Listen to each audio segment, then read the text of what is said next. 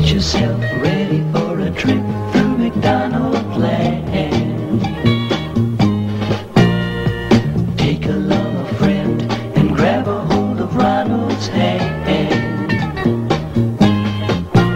Follow Ronald McDonald through the land of apple pie trees. And don't be surprised if you meet Big Mac and Big Cheese. There's thick-shaped volcanoes, you'll even find a French fry thatch. Now just turn around and see if you won't find a hamburger patch as you're heading for a McDonald's in McDonald land, a McDonald's in McDonald. Hey, Ronald, what are those things you're wearing? My trick-or-treat safety cups. They're shiny aluminum foil with bright orange stripes, so they reflect light. Me! Where'd you get them? Right at McDonald's. This Halloween, be sure you're all wearing McDonald's trick-or-treat safety cups. Children should be seen and not hurt.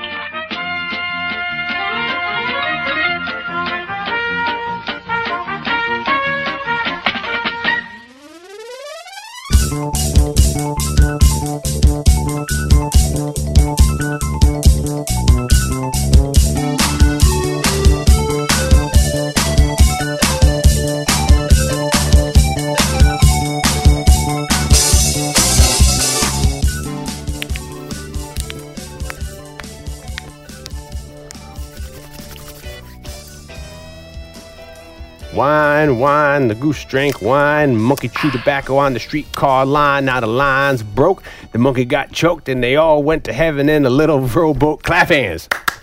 Dion, you're not allowed to sing on the show anymore. I know. Well, I'm not singing. I'm doing nursery. What do you call those? We're doing double Dutch. Blake, jump in.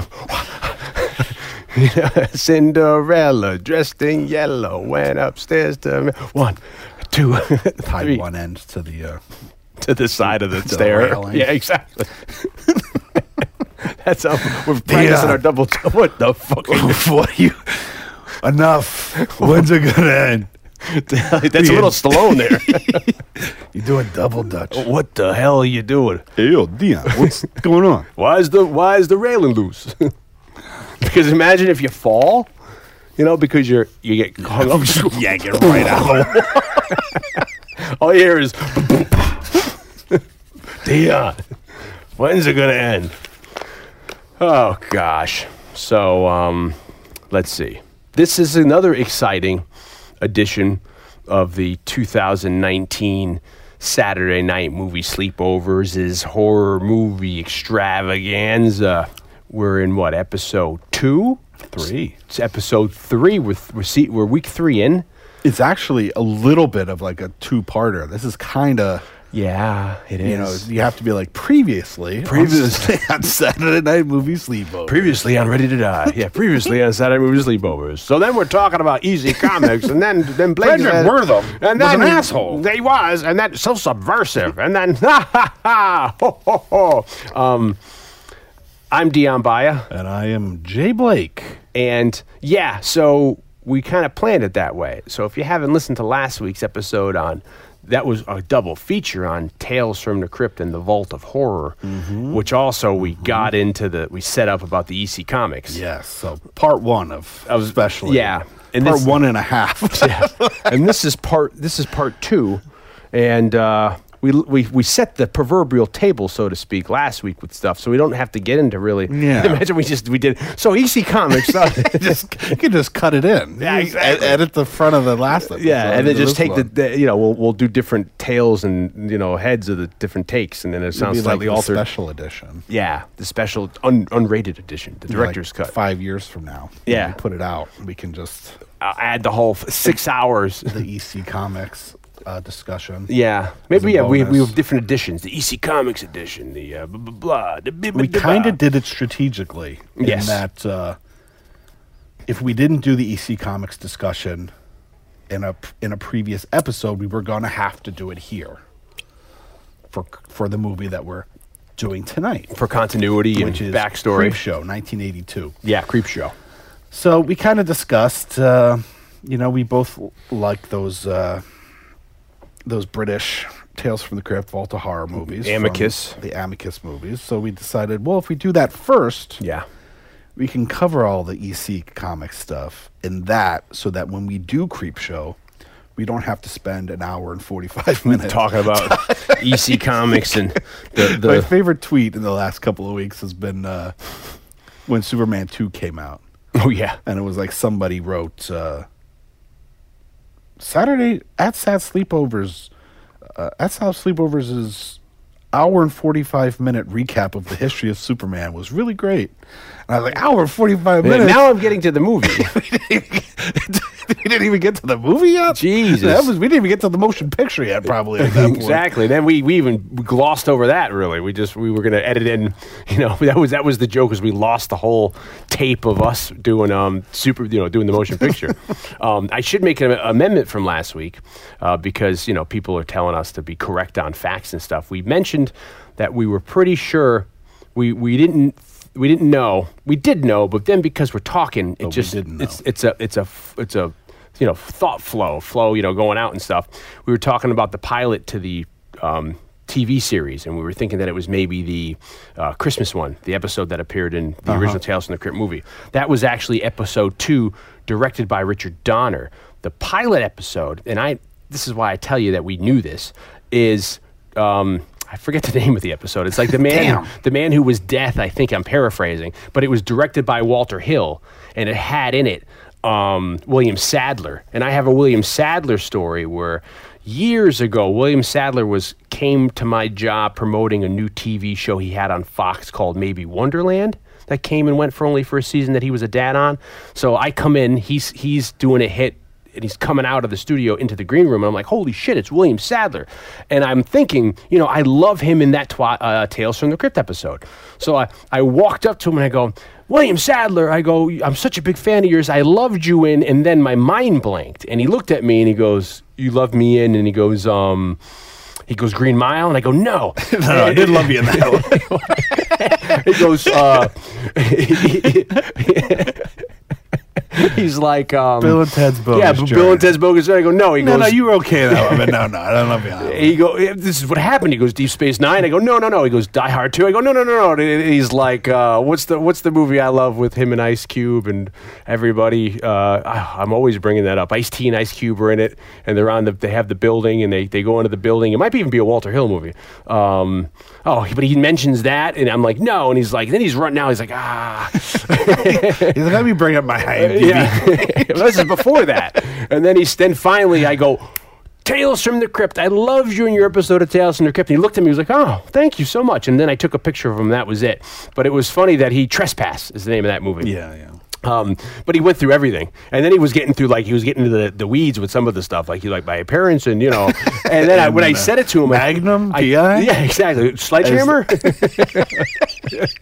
And he finally said, when I said it to him, I caught him off guard because I don't think he's ever heard that before. And he's like, oh, thank you. And I got a picture. If I can dig it out, I can find it. I'll put it in. It was like this is from like 2004 or 5, so it is pre-phone internet where you can just go on and look, And he was a really nice guy, and it was really funny. And I am a huge fan of his. And when I ran up to him, and it was just hilarious how if your mind blanks and he's sitting there trying to be patient with you, and the reason I say all this story is because that was the pilot episode with Walter Hill. So what they must have did was Walter Hill directed the pilot with him, and that's a really good episode where he's talking to the camera, and he's the if you remember, he's the executioner who kills people with the electric chair, and then they I guess pass capital punishment reform in his state, California, so he loses his job, and so he just starts killing people who are getting off anyway, and then he ends up going to the chair himself. Spoiler alert. Could it have been a case? Now this is we're all getting off. Yeah, we haven't even got out of the driveway yet. I know.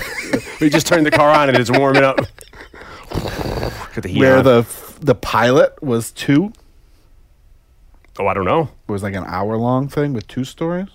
Oh, it could have been. And then in syndication or whatever, they got cut split it up into 2. Well, I have the box set of all the seasons, so I recently just watched episodes 1 and 3 because I'd seen 2 recently. Yeah. So that's how this is refreshing my memory, and it was. I feel like it was an hour, that episode, but again, I could be wrong. Maybe they were all hours. I don't know. This is where we're already making things up. People are going to get mad. But that was the first episode. Second was Richard Donner, and then the third episode was, I think it was the Zemeckis one. Like they did, all their producers, they did them all in order. Yeah. And the third episode was with Pantoliano, where he's the doctor puts like 9 lives from a cat in him.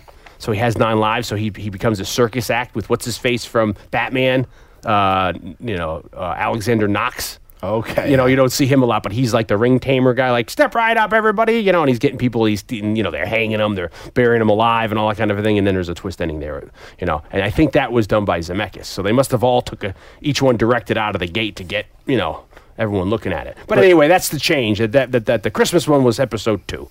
But before all that happened, we go back to the lovely year in 1982. 1982, Creepshow. Yeah.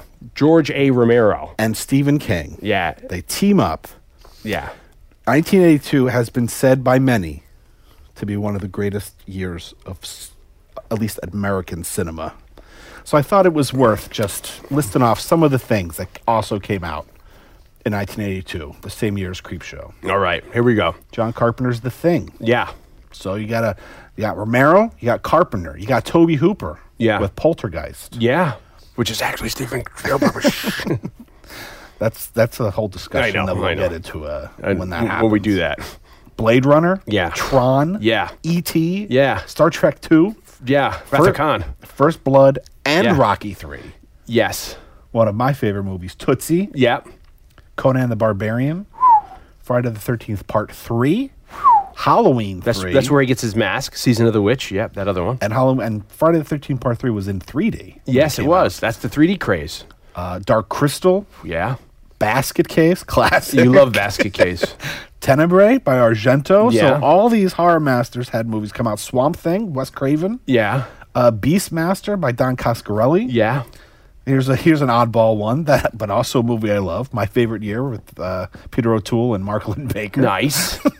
No, Don Baker? No, Mark Linn-Baker, sorry. And Cue the Winged Serpent by Larry Cohen. And there's many other movies. I think Eastwood's Firefox is that year, too. That was a pretty big one. Eastwood had one come out. So 1982 was quite a year for cinema. And amongst... Can you imagine that? I mean, that's a lot of movies you can go see. And amongst all that greatness, that cinematic greatness, was Creepshow. And Creepshow did it really well, too. I mean, it was #1 at the box office for like a solid week, right? For a whole week. And I think it had replaced, when it came out, First Blood. Yeah, in the box office charts. And this is a movie that I've always loved. And I think... I don't know if I've said this to you, but I have such an affinity for Night of the Living Dead and Dawn of the Dead and Day of the Dead, especially Night. But I feel like Creepshow might be my favorite Romero movie. Interesting. Because for me, it's like the most polished. It's really just this beautiful homage. And I don't even look at it so much as... I mean, I guess I do look at it as an homage to the EC Comics. But for me, it's such a beautiful... this nice present to us. And then it's an interesting movie in that I feel like we talked about it maybe when we did Night of the Creeps. Okay. And I brought up that one of the things that I was fascinated about Night of the Creeps is that Night of the Creeps is a movie that our generation has nostalgia for. Sure. But that movie itself is a piece of nostalgia for the things that that generation that was. Decker, Fred Decker was, so that was a nostalgic for like the 50s sci-fi movies and the Romero zombie movies and all that stuff. And so I feel like Creepshow is definitely like that too. Sure. Our generation and the generation before ours. Yeah. Grew up with Creepshow and have a lot of nostalgia for Creepshow, but Creepshow itself is like a beautiful homage of the nostalgia that Romero and King had for EC Comics. Now, interestingly, and this is something that we've talked about on the show, because when Romero passed away, we did an impromptu tribute to Romero episode, and we did Dawn of the Dead last year or the year before. I think we did Dawn last year, yeah. For Halloween. Yeah. Probably about a year ago. Yeah. And was that the only Romero we've done? I think it is. I can't think of any other. We haven't done Night, Dawn, and Day. We haven't done Martin. We haven't done The Crazies. I don't know. Yeah, I guess that might be the only. So this might be the second Romero we're doing. Yeah. And his only non-written screenplay movie. Because Stephen King, of course, did it. Yeah. So- or at least up until that point. Yeah. I can't remember. Oh, yeah. I can't remember if he wrote The Dark Half yeah. or Monkey Shines. I mean, they were based on other properties, but I don't remember if he wrote the scripts. But I feel like, I guess, because we talk about him so much with our zombie-ish movies. sure, You know? and we did. He's the only person we've done like a whole tribute episode to. We did, didn't we do, what's his face? Dick Smith? We did, but that was That was a leftover from the that was a sidecast. leftover thing. Yeah. Hey, you know, on the side, I remember being the first guy to talk about sidecast. Because I see people on Twitter saying it now. We should do a sidecast on this or that. Dion invented the term. Are you sure? sidecast. Because I'm not saying I'm getting mad. I'd never heard of it before. Okay, because I thought it's like a podcast, and when I started coming to you, I was like, let's do something on the side, hence a sidecast. You know, and then I was doing that with the Podwits, but I see it now. That was 2013, 12, 14. no. I mean, because this show is 5 years old, we started in 2014. Yeah, September of 14. so we're talking like 12, 13. Yeah, when I was doing Podwits since 2011, and I did Podwits from 2011 to probably 2015 or 16. So around when we started doing it, but then the reason I say is because I see people saying, now let's do a sidecast, and I'm like, and I started thinking like, did I read that somewhere? You know, like, I don't, I can't even tell you what I ate for breakfast yesterday. But anyway, so we've done so much we did, I think we did like, various Sure, yeah, genres. I feel like we talk about Romero all the time. But as I've stated in previous episodes, that I had not seen a George Romero movie before I met Dion. Oh, really? And so a lot of my love and appreciation of George Romero stems from us living together. That time when you got kicked out of your house? No, when we were in college together. Yeah. And so, after that, I think Romero comes up a lot on the show because we bonded. a lot with of that? my nostalgia comes from when we met and we lived together in a single room, so we were having sleepovers every night. Yeah, if we wanted to or not, we were having a sleepover together, and sometimes other people would come sleep over too. And And so Dion introduced me to Night of the Living Dead and Dawn of the Dead and Day of the Dead, and you introduced me to Martin, and then but I fell in love with Martin around that same time. Yeah. So I hadn't seen Martin before we met, and then that same year that we met, and you kind of introduced me to the Dead films, is also when I discovered Martin and fell in love with it. And so then we watched Martin together, based on like my love of Martin. And then I'm trying to think if I saw Creepshow with you. I don't remember. Before that, I did eventually see Creepshow with my buddy Steven, IFC Center down in the Village, several years ago, did midnight screenings on Friday of Saturday, but it was like every feature film that was based on Stephen King. Oh, I've seen they put the flyer out, and I see like So I don't believe they tried to screen any of the television related things, but they did all the feature films, and I think in order. And Steven was like, I'm going to go see Creepshow on like midnight on a Saturday. Do you want to go? And I was like, sure. And that wasn't the first time I had seen it, but How long ago is this? 4 years ago, Yeah. maybe 5. And I feel like I had seen it before that, but I don't think I would have watched it if it wasn't with you or Dave Hastings of the Brothers Hastings, who also is a huge Romero. Creepshow fan. Yeah, Creepshow itself. Yeah, I mean, the Romero in general, but Creepshow specifically. It's funny because Dave had taped off of like TNT, some cable network, Creepshow. And on that particular airing, at the commercial breaks, they had new interview segments. I believe it's Creepshow with Romero. Okay. And so at some point, Dave had isolated all those interview segments and put them on YouTube. And maybe we can put a link to them on our site when we post the episode As an extra, yeah. And it's funny because they posted them, and then Dave got a message or an email from a friend of the show, Jeff Lieberman, who made Squirm and Just Before Dawn and Blue Sunshine, saying, I directed those segments. Where did you find them? And Dave was like, oh, I taped them off TV, and also I'm a huge fan, and we have a mutual friend. I'm an old friend of Blake Fischera's.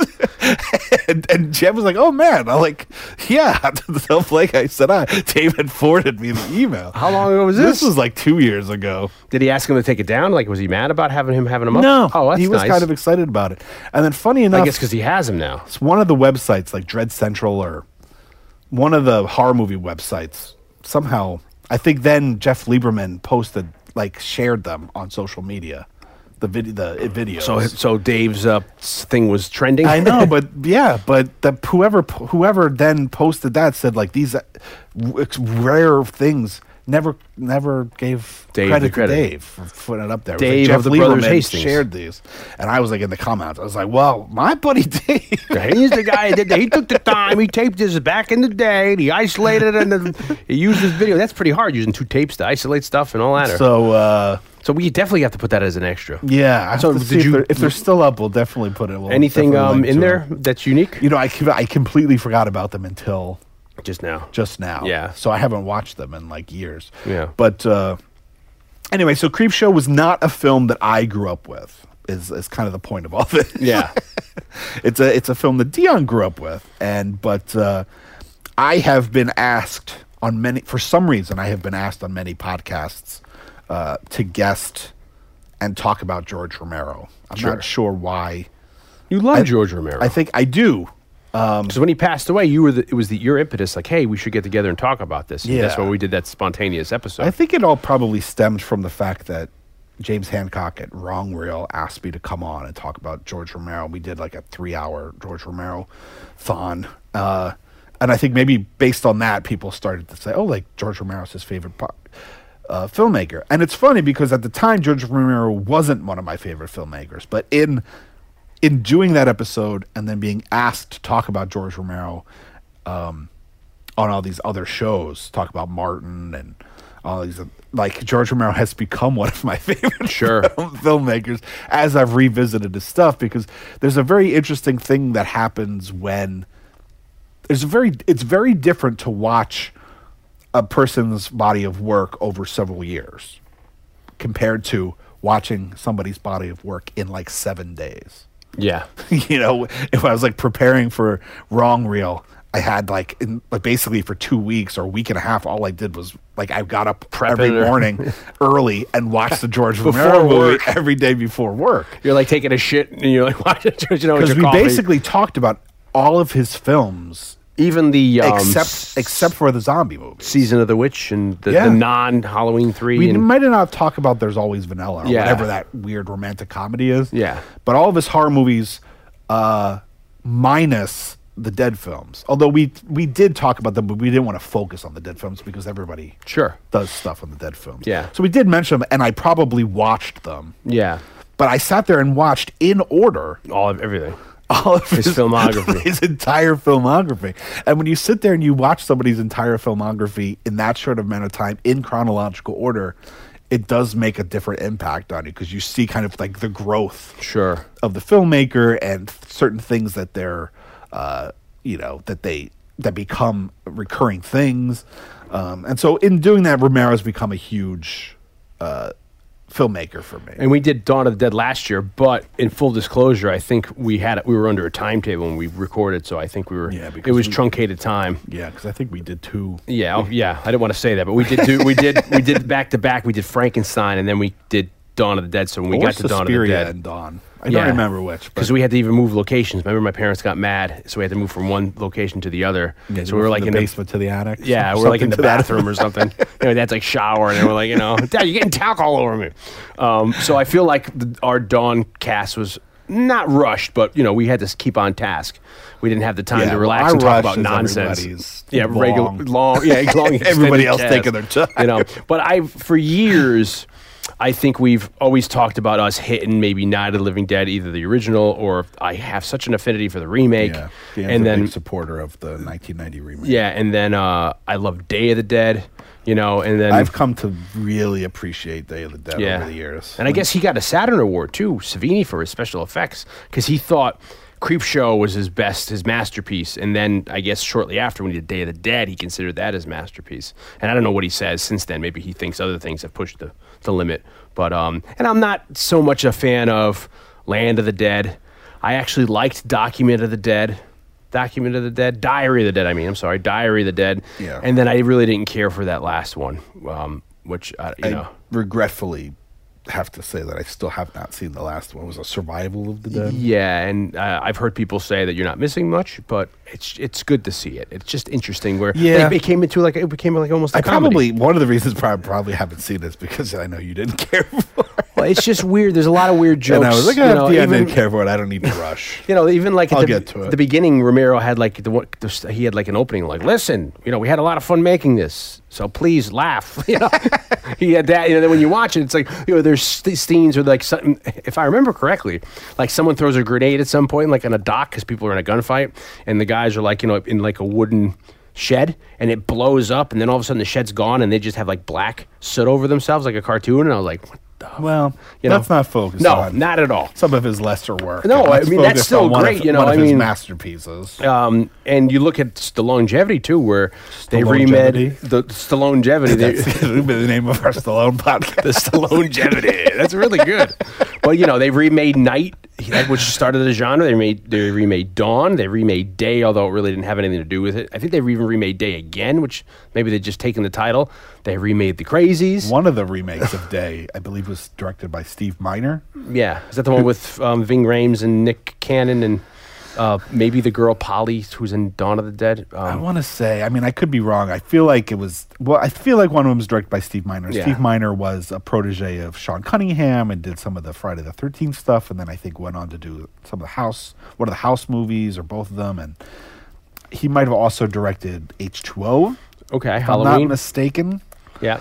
This is all off the top of my head. Forgive me if I'm wrong. Yeah. But you're already clicking away. Oddly enough, an old bass player of mine who I was in a band with, a short-lived band called Stiletto Wheels. Nice. Stiletto Wheels. One engagement only. The bass player, his wife is an actress and is in one of those, the Steve Miner Day of the Dead is. Oh, really? Did she get a big part?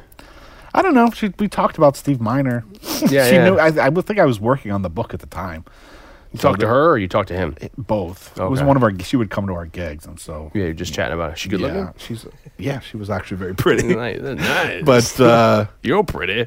and he was a huge fan of Goblin. The bass player. Yeah. Or Steve. But not of the movies. Like, he had never heard any of their soundtracks.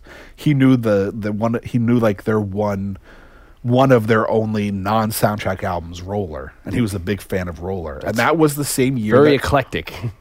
Niche. That was right around the time that Goblin came back. Yeah. Because I started the book after seeing Goblin, and then Goblin came back with a slightly different lineup, and he's the one that I went to Don't even bring it up. New Haven. Don't bring it up. One of the biggest regrets of my life was that they played New Haven. That's how the locals say it, New Haven. When you know people aren't from, like, anyone needs to know this. If they say New Haven, you know, it's like saying, like, I guess New Orleans. Yeah. New Orleans, it's New Haven. They played like a chapel Yeah. on the New Haven Green.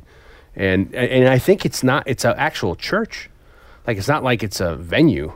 You know, I mean, they do still have, they must have events there, but they do have mass there. And I think I think it's like a Protestant church or a Baptist or Episcopal. It's not like a Catholic church, but it's a nice old church. And Goblin played in that as a venue, and I missed it. It was last minute or whatever. But anyway, let's turn around. Creepshow. I mean, it's still slightly Romero. We're in Romero. Did music for Dawn of the Dead. But Creepshow for me is, again, we talked last week about my old friend Marvin Jones. This was another one of those things on his tape when I went over there in 5th grade. We were cranking him in, and this was, we're drawn at this point. We're into comic books.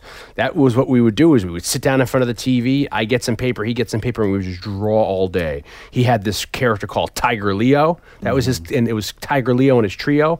And this Marvin would make, he had like 300 different characters he would just make it. He would just do like a, what do you call those? You know, like when you have like a one sheet of like the character and its stats. Yeah, and then yeah. he would just, and then every day that would, he'd look at this, you know, he had a whole world and it was crazy. So, we would draw comics all day long. I would draw Dick Tracy's, whatever. And then in the background, we watch these horror movies, or we watch Tales from the Crypt the show, or Tales from the Crypt the movie, The Dawn of the Deads, The Day of the Deads, you know. And he put Creepshow on. And Creepshow, again, seeing it like that, taped off of probably HBO because it was uncut, but it's on a shitty, you know, old tape maybe from his parents, or I don't know, you know.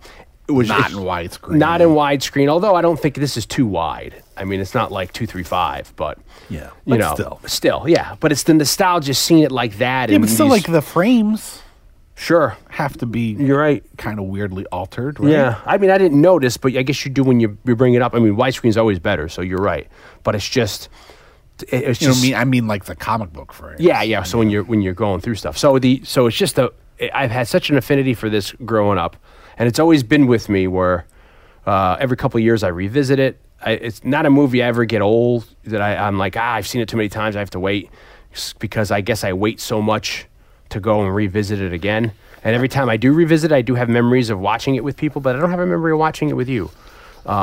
Maybe we didn't watch it. Maybe I watched it with Dave. Yeah, but it's just, you know, it's one of these movies where I love his other stuff, you know, for what it is, a lot of it, especially the zombie films, because they've had such an impact on me. But then Creepshow just hit me because I guess I love the anthology horror. I love the old shows like that. So, and then with the tie-in to the comic books at the time, it's really, really cool.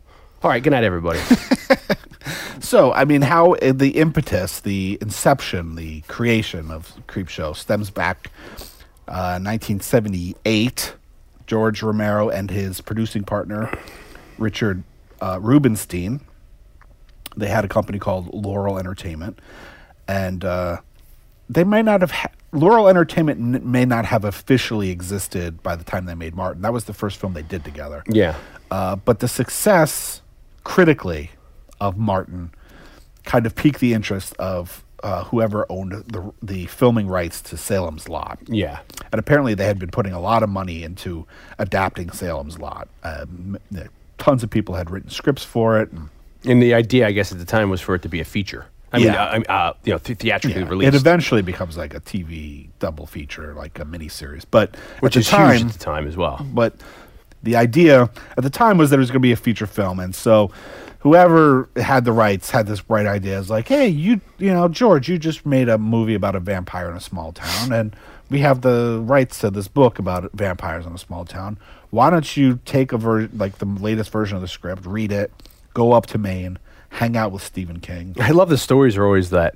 It's almost like The Godfather. You have to go up to Maine. I spent several weeks in Maine with Stephen King in Bangor, wherever he is, because he's pretty far up there. Yeah. You know, and it's just funny that I would love, Maine's amazing to go up. That's my kind of weather. So it's just funny that everyone goes up to see him for a couple of days and meet him and hang out with him. That's so cool. So they must have done this to So Richard chat. Rubenstein and George Romero go up there for like 7 days or something like that.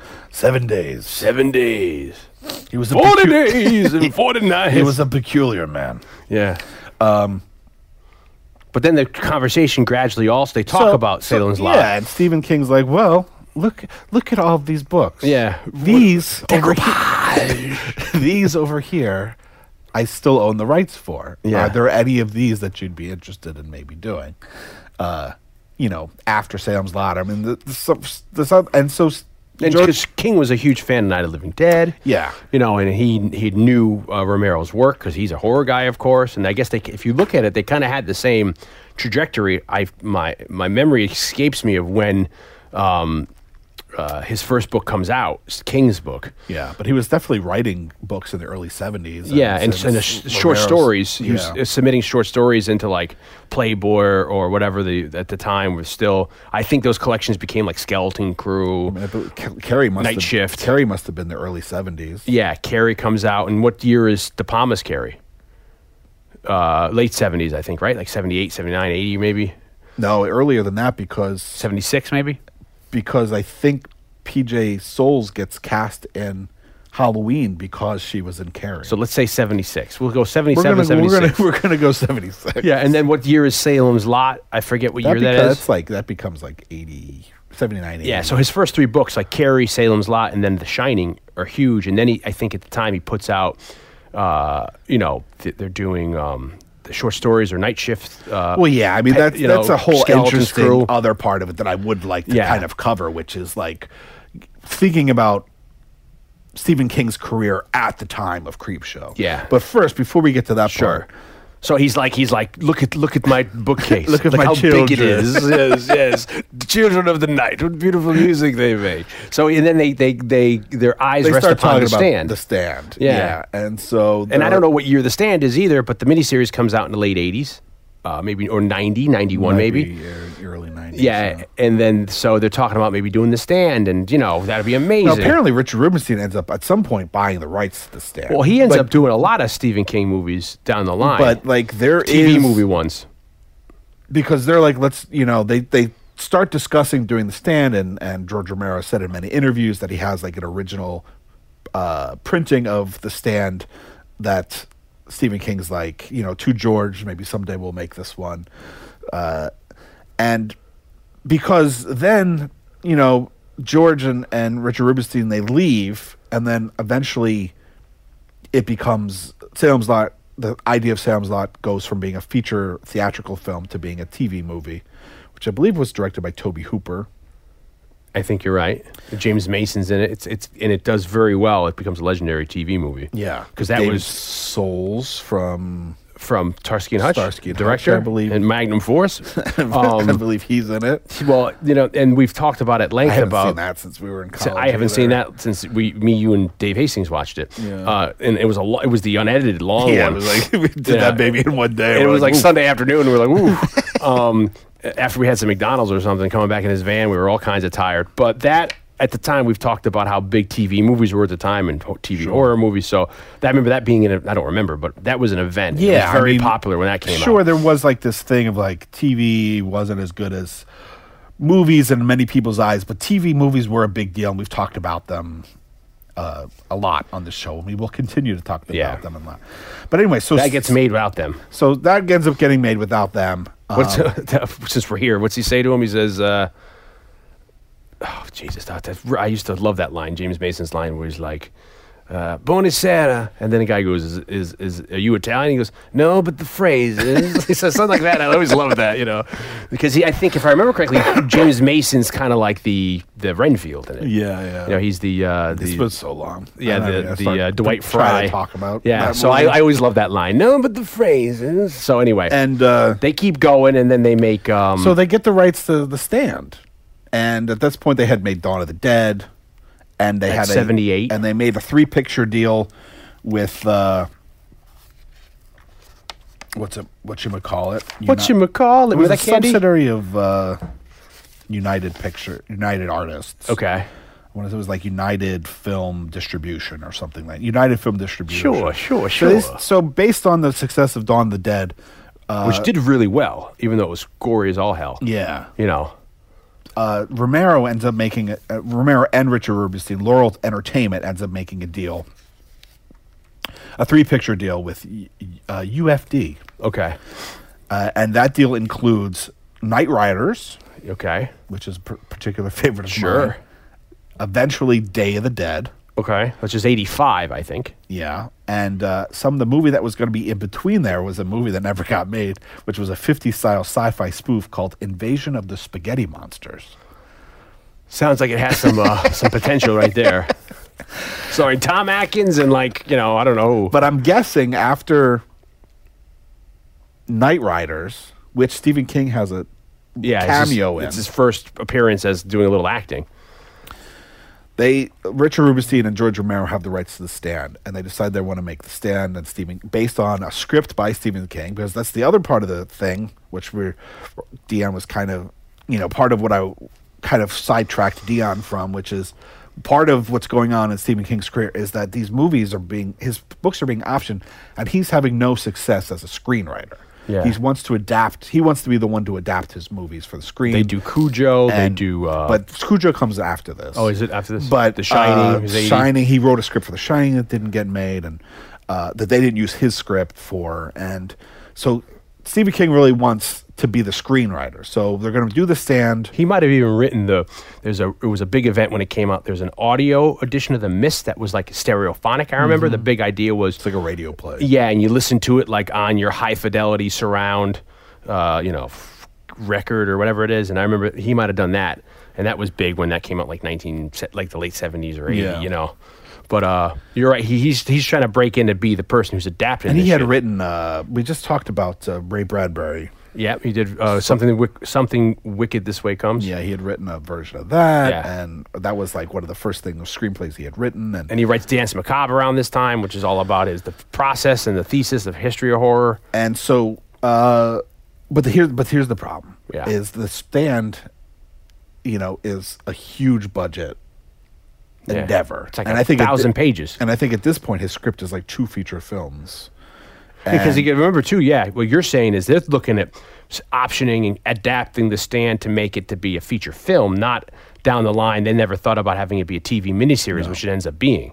which is produced by Richard Rubenstein. And So you apparently get- Richard Rubenstein held on to the rights Yeah. all that time. Because they ended up, that became a thing in the late 80s was Stephen King, the big stuff was being adapted. So you get It, Langoliers, that's a short story, but you get a lot. We talked about sometimes they come back. But Rubenstein ends up producing, I think he produces Pet Sematary. Sure. For feature film. But then he does the Langoliers, Yep. The Stand. He produces Thinner Thinner. and The Night Flyer. Yeah, we talked about Randy Jurgensen having a part in working out the Thinner upstate. But my point is that I guess, you look at The Stand, ends up being, I think, like a 3-night, like It. It's Yeah, a 3-night, 2 hour, so that's 6 hours. You have the little room to stretch your legs, and like you have now with these streaming shows. But at this time, they're thinking of trying to pack it into a 2-hour movie. Yeah. And Romero has had success, but all of the movies he's had success with have been pretty small movies in terms of budget. So they're like, there's no way somebody's going to give us the budget required to make this movie. Yeah. So Stephen King says, well, what if we make not so much a proof of concept, because that has nothing to do with Stan, but let's do a movie Yeah. that's an original movie. That's a good idea. Not based on one of my works. That's a really good idea, Steven. We'll work together. Okay. We'll do it for low budget. I love it. And when it's a huge success, Yeah. we can use that as kind of our calling card to say, like, this movie we made it on this budget, and look how much money look how much money it made.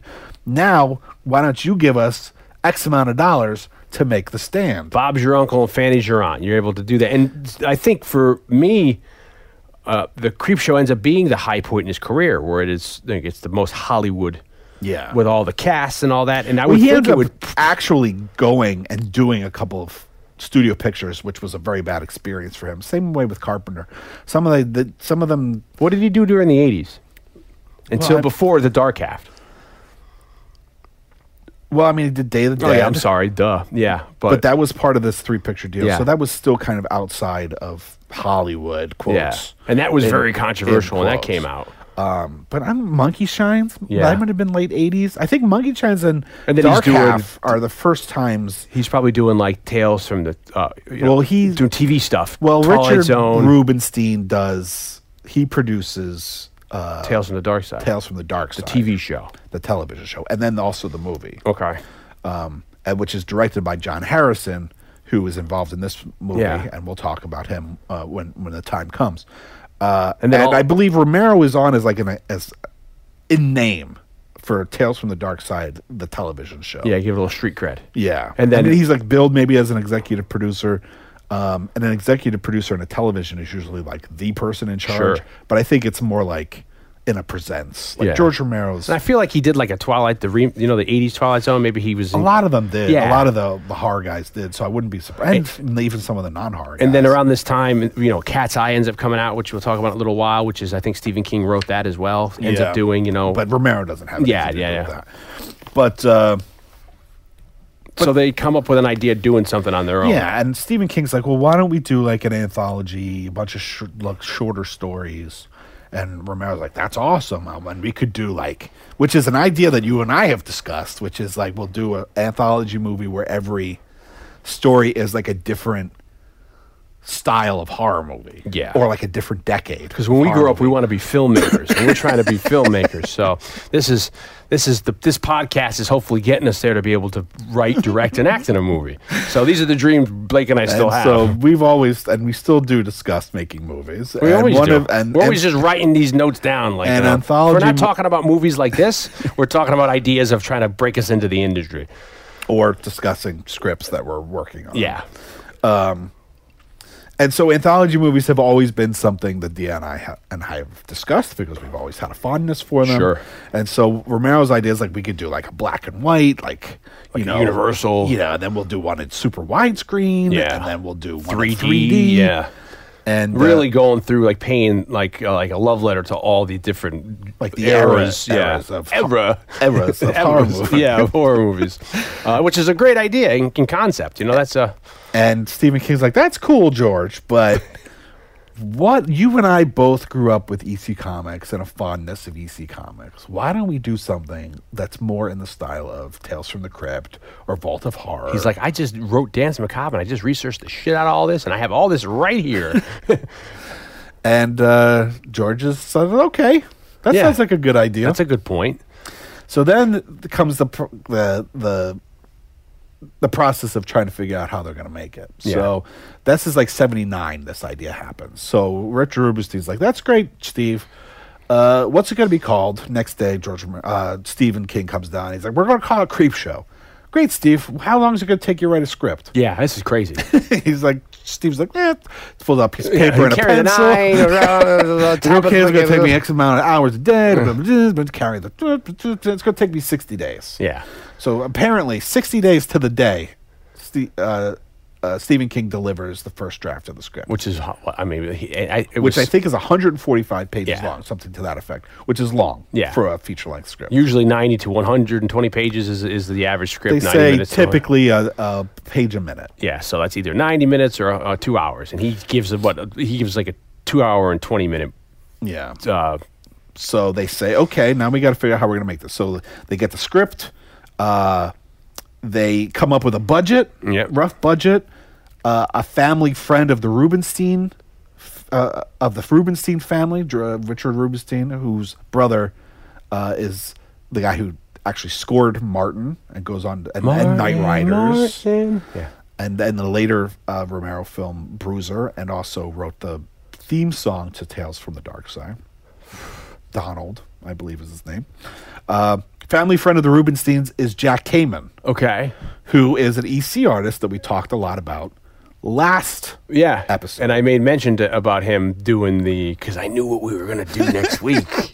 I said he ended up doing all the wraparound art for the movie and the poster, the original drawing poster. And he creates the poster. Yeah. So Rubenstein and Romero pack up the car Yep. with In Maine. with the script, the budget, and this poster that Jack Kamen made. They get into and they go to Hollywood. yeah, they get into the station wagon. They put George Romero's probably driving. Stephen King's probably in the back, facing the wrong way in that seat, Drinking a beer. and well, he might not have been drinking by that point because after Cujo, Dance Macabre talks about his problems. But anyway, and they go to Hollywood to pitch. And apparently they meet with everybody. Everybody wants to hear the pitch. But the problem is everybody wants to change what they want to do. Why is Hollywood always like that? I mean, you always hear they always want to change it. Never ends up doing well. Yeah. You never hear like they changed it. It was great. I mean, I guess you do sometimes, but it's always these horror stories where That's because they have these established guys. Well, it's also probably because like the studios don't talk. Yeah. So some filmmaker is not going to be like, they changed my shit and they made it better. Yeah, it's true. Good point. Yeah. So I don't want to talk about it. Filmmakers aren't going to say they changed my shit and they made it worse. Yeah. If it's And great, now my they're name's on it. If it's great, they're going to take Look credit what I for did. it. Yeah. So they always want to change stuff here. So they can't find the money they want for it because they don't want to lose creative control. So they go to UFD, United Film Distribution, distributors they have a 3-picture deal with, and they said, look, this isn't part of the 3-picture deal, Sucker. but will you give us money for the film? So United Film Distribution, they say, we'll give you $8 million for the movie if we can find someone else to distribute it. And that ends up being the budget, $8 million. Yeah. And then, they need to find a distributor. So they end up, this is something that you see happening common today, I believe. And it eventually gets distributed by, it's the first Romero film to be distributed by one of the major studios. It gets distributed by Warner Brothers. And this is what you see a lot today, isn't it? Where they make. Well, now there's like 8 Yeah. million. Blumhouse is making it with This. Atomic Robot. With Well, this that's person I and that thing, long and for then the it's days. distributed by Universal. It's a half hour at the beginning, and just seeing how many people are in part of this, and you're like, "Is this the movie yet?" With these little feature, these are just the people part of it, and then That's the way, because now then it's you need an like intermission before it's you have high it. stakes. I So know. everybody's like, if we all put in a little bit of money, We'll none be of all us are right. gonna stand to lose a lot of money. Yeah, only the big guys still get the one. And the way Warner. Laurel Entertainment was working back then, it's kind of genius and probably a lot like what a lot of these companies work with like now, which is Laurel Entertainment, George Romero and Richard Rubinstein is like, we'll put up money for like development. Yeah, We'll pay for the script. We'll pay for some production design. We'll get it like all ready to shoot. and like a package deal to show people, like, Yeah. so you got a portfolio. So that like you will have it all ready so that like tomorrow, if someone's like, here's the money, start shooting tomorrow, we can start shooting tomorrow. Yeah, But we can't afford to finance the entire movie. So what they do is we put up all the money here, and then when we get the deal, we've already recouped our expenses. yeah, Like part of the deal is that like we've already made money. Yeah. Like we're successful just Yeah. by value of having somebody come on and make the thing. And that way, if it makes more money in the box office, great, we make more money. But we're already, making profit here, which is a brilliant way to work. So they get the money, and by July of 81, I think is when they start principal photography on Creepshow. on Creepshow. And it's amazing how they get the people they end up getting for this son of a bitch. It is kind of for what they're doing. It's kind of It's the amazing. biggest- Everybody signs on. It's the biggest budget they ever had. Yeah. So now they have the ability to work, not have to work on location.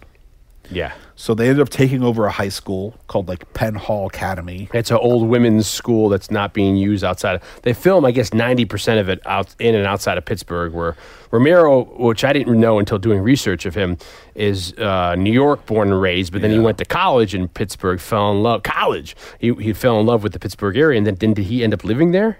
Yeah. Well, he got to college. He started. He created a very successful production company. They would do commercials, right? They did commercials and industrials, Yeah. and you can find some of them. And but they did a Romero retrospective recently, I think at BAM, and that's when I went to go see Brooklyn Academy of Music in New York. which is where I went to go see Dawn of the Dead in 3D. Was part of that. Okay. but they had a day of just like screening. Of his other. Yeah, his little- there's also a very famous, and ESPN did like one of their docu-series. little docu Yeah. things, like a short docu thing, where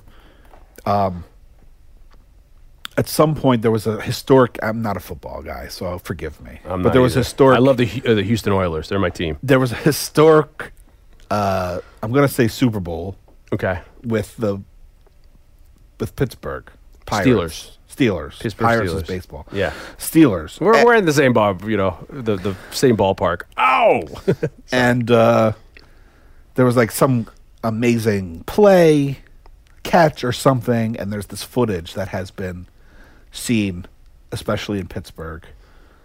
It's not infamous. It's famous for this shot and the play. And I forgive me for not knowing the details. I'm an idiot when it comes to sports. I'm ignorant when it comes to sports. you ignorant. But George Romero shot that On location? fucking shot What, at the 'cause- game. Oh, he was a camera guy at the game, just doing. And so there's this ESPN little documentary where it's like they're showing George Romero the game and that shot. And he's like with one of the fucking Steelers of the time. And he's like, oh yeah. And George Romero was like the fucking guy that shot that. That's weird because you look at our capacity. I mean, I work in television news as a day job, and that's a freelance camera guy. You just go get a gig. You freelance at this place. Well, part of what George Romero was doing was, as part of his production company, he got hired. Their big gig, the big fucking payday was They covering sport. They made all these sports documentaries, including one about. Oh, O.J. so he Simpson. wasn't shooting the game. he was just shooting footage. He for might this. have been as part of You know. something. He might have been there shooting. 'Cause Or I they're could like, see them- we need somebody. It's the Super Bowl. Yeah, I could see them We're like shooting in Pittsburgh or whatever. getting money by going and covering the game. or whatever the game was. Sure, especially back then, it wasn't as crazy as it is today. So he shoots this famous shot. Yes. And Yeah, that's my recollection Yeah. of watching the little documentary. when we were talking about this, because so he was a transplant to Pittsburgh, so he then but he settles into created this Pittsburgh. company, and then that's how he meets John Harrison, who Yeah. we're going to talk about a little bit later, who becomes a composer and then a filmmaker, a director in his own right. And he's made some great movies, and he's working currently on the Creepshow television series for Shudder.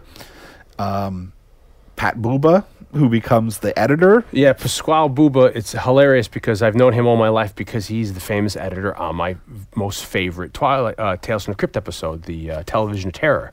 So I always see his name come up, and I think of Pasquale Baya, Yeah. my dad. But it's Pat Buba. So I'm like, they misspelled Baya. So I've always seen his name pop up. Yeah, and he was John Harrison, and Pat Buba had a company. Yeah. that wasn't doing much. He's an editor. But he was a filmmaker. Yeah. But he ends up becoming Romero's editor, And he for a just lot of died things like a year or two ago. recently. Yeah. and his mom's house is the house in Martin. Oh, wow. The one they use. Yeah. Because they shoot Night of the Living Dead in and around Pittsburgh.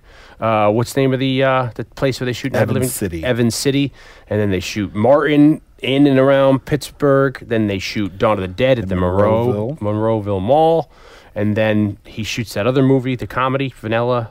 Doesn't he shoot that around there? And the Yeah, the But, I mean, all Crazies this as stuff well. is Everything's Crazies, all, everything's you know. in like Evans City. Yeah, and so Monroeville when they get the ideas, hey, let's go back to where we know. So they find this girls' Abandoned school, yeah, high it's not school. being used, and they take it over. And like we said before, with that, much like Evil Dead 2. yeah, Evil Dead 2, and I brought up that other movie that I called Avalanche, but it's actually called High something. But they shoot in Colorado. They take over a high school gymnasium, and that's the thing at the time. Evil Dead 2 did it, and they basically in this women's school for Creepshow, they shoot everything. They make all the sets in the auditorium in the gym, and then they use like the locker room. Savini sets up his shop for the creature feature shop. It becomes like a little Yeah, and they use studio. classrooms for offices. Yeah, and then they, or dressing rooms, and they shoot in hallways for like the crate sequence and all that, and then they shoot. and they shoot certain things on location. Yeah, and then the biggest one is they go to New Jersey, down by Tom's River, and they shoot the whole sequence with. Something to tide you over. Yeah, so And like Father's Day is shot at like a mansion in the Pittsburgh area. yeah, some rich guy who imported wigs. Yeah, with like some kind of wig Wig guy, or so something. yeah, so it ends up being, I think, for And what they're they shoot some of the crate at Carnegie Mellon, which is where Romero went to college. Yeah. in the Pittsburgh area. So I think they end up using the money pretty well because they know what they're doing. They go in with it, and like because they're, even though it's a higher big budget movie, I think they talk about how they're still coming at it like we would when we were in film school, like Sure. very like low budget, like guerrilla filmmaking. So they're still making decisions and doing things the way they would do it that way, and I think that's what keeps them maybe. But they get to shoot in a controlled, semi-controlled environment. Apparently, it was not very well soundproofed, so they have to stop takes because of planes and whatnot. Yeah. But it's for the first time they're shooting on sets, not in a fucking farmhouse. Yeah, they're making and so, yeah. Or in the mall or overnights while the mall's closed. Yeah, they actually have the creative control to erect sets and then shoot in them. And to where you were going, they have the money to now hire The big names. bigger names, people that aren't necessarily Pittsburgh natives that are friends with Romero. Yeah, and they get some pretty big. I mean, for the era, and now it's and they get huge names. And I would say, for the most part, everybody who they get clock in amazing performances. They really, none of them, really, they get into the performance, the portrayal. They're not in any way like hamming it up.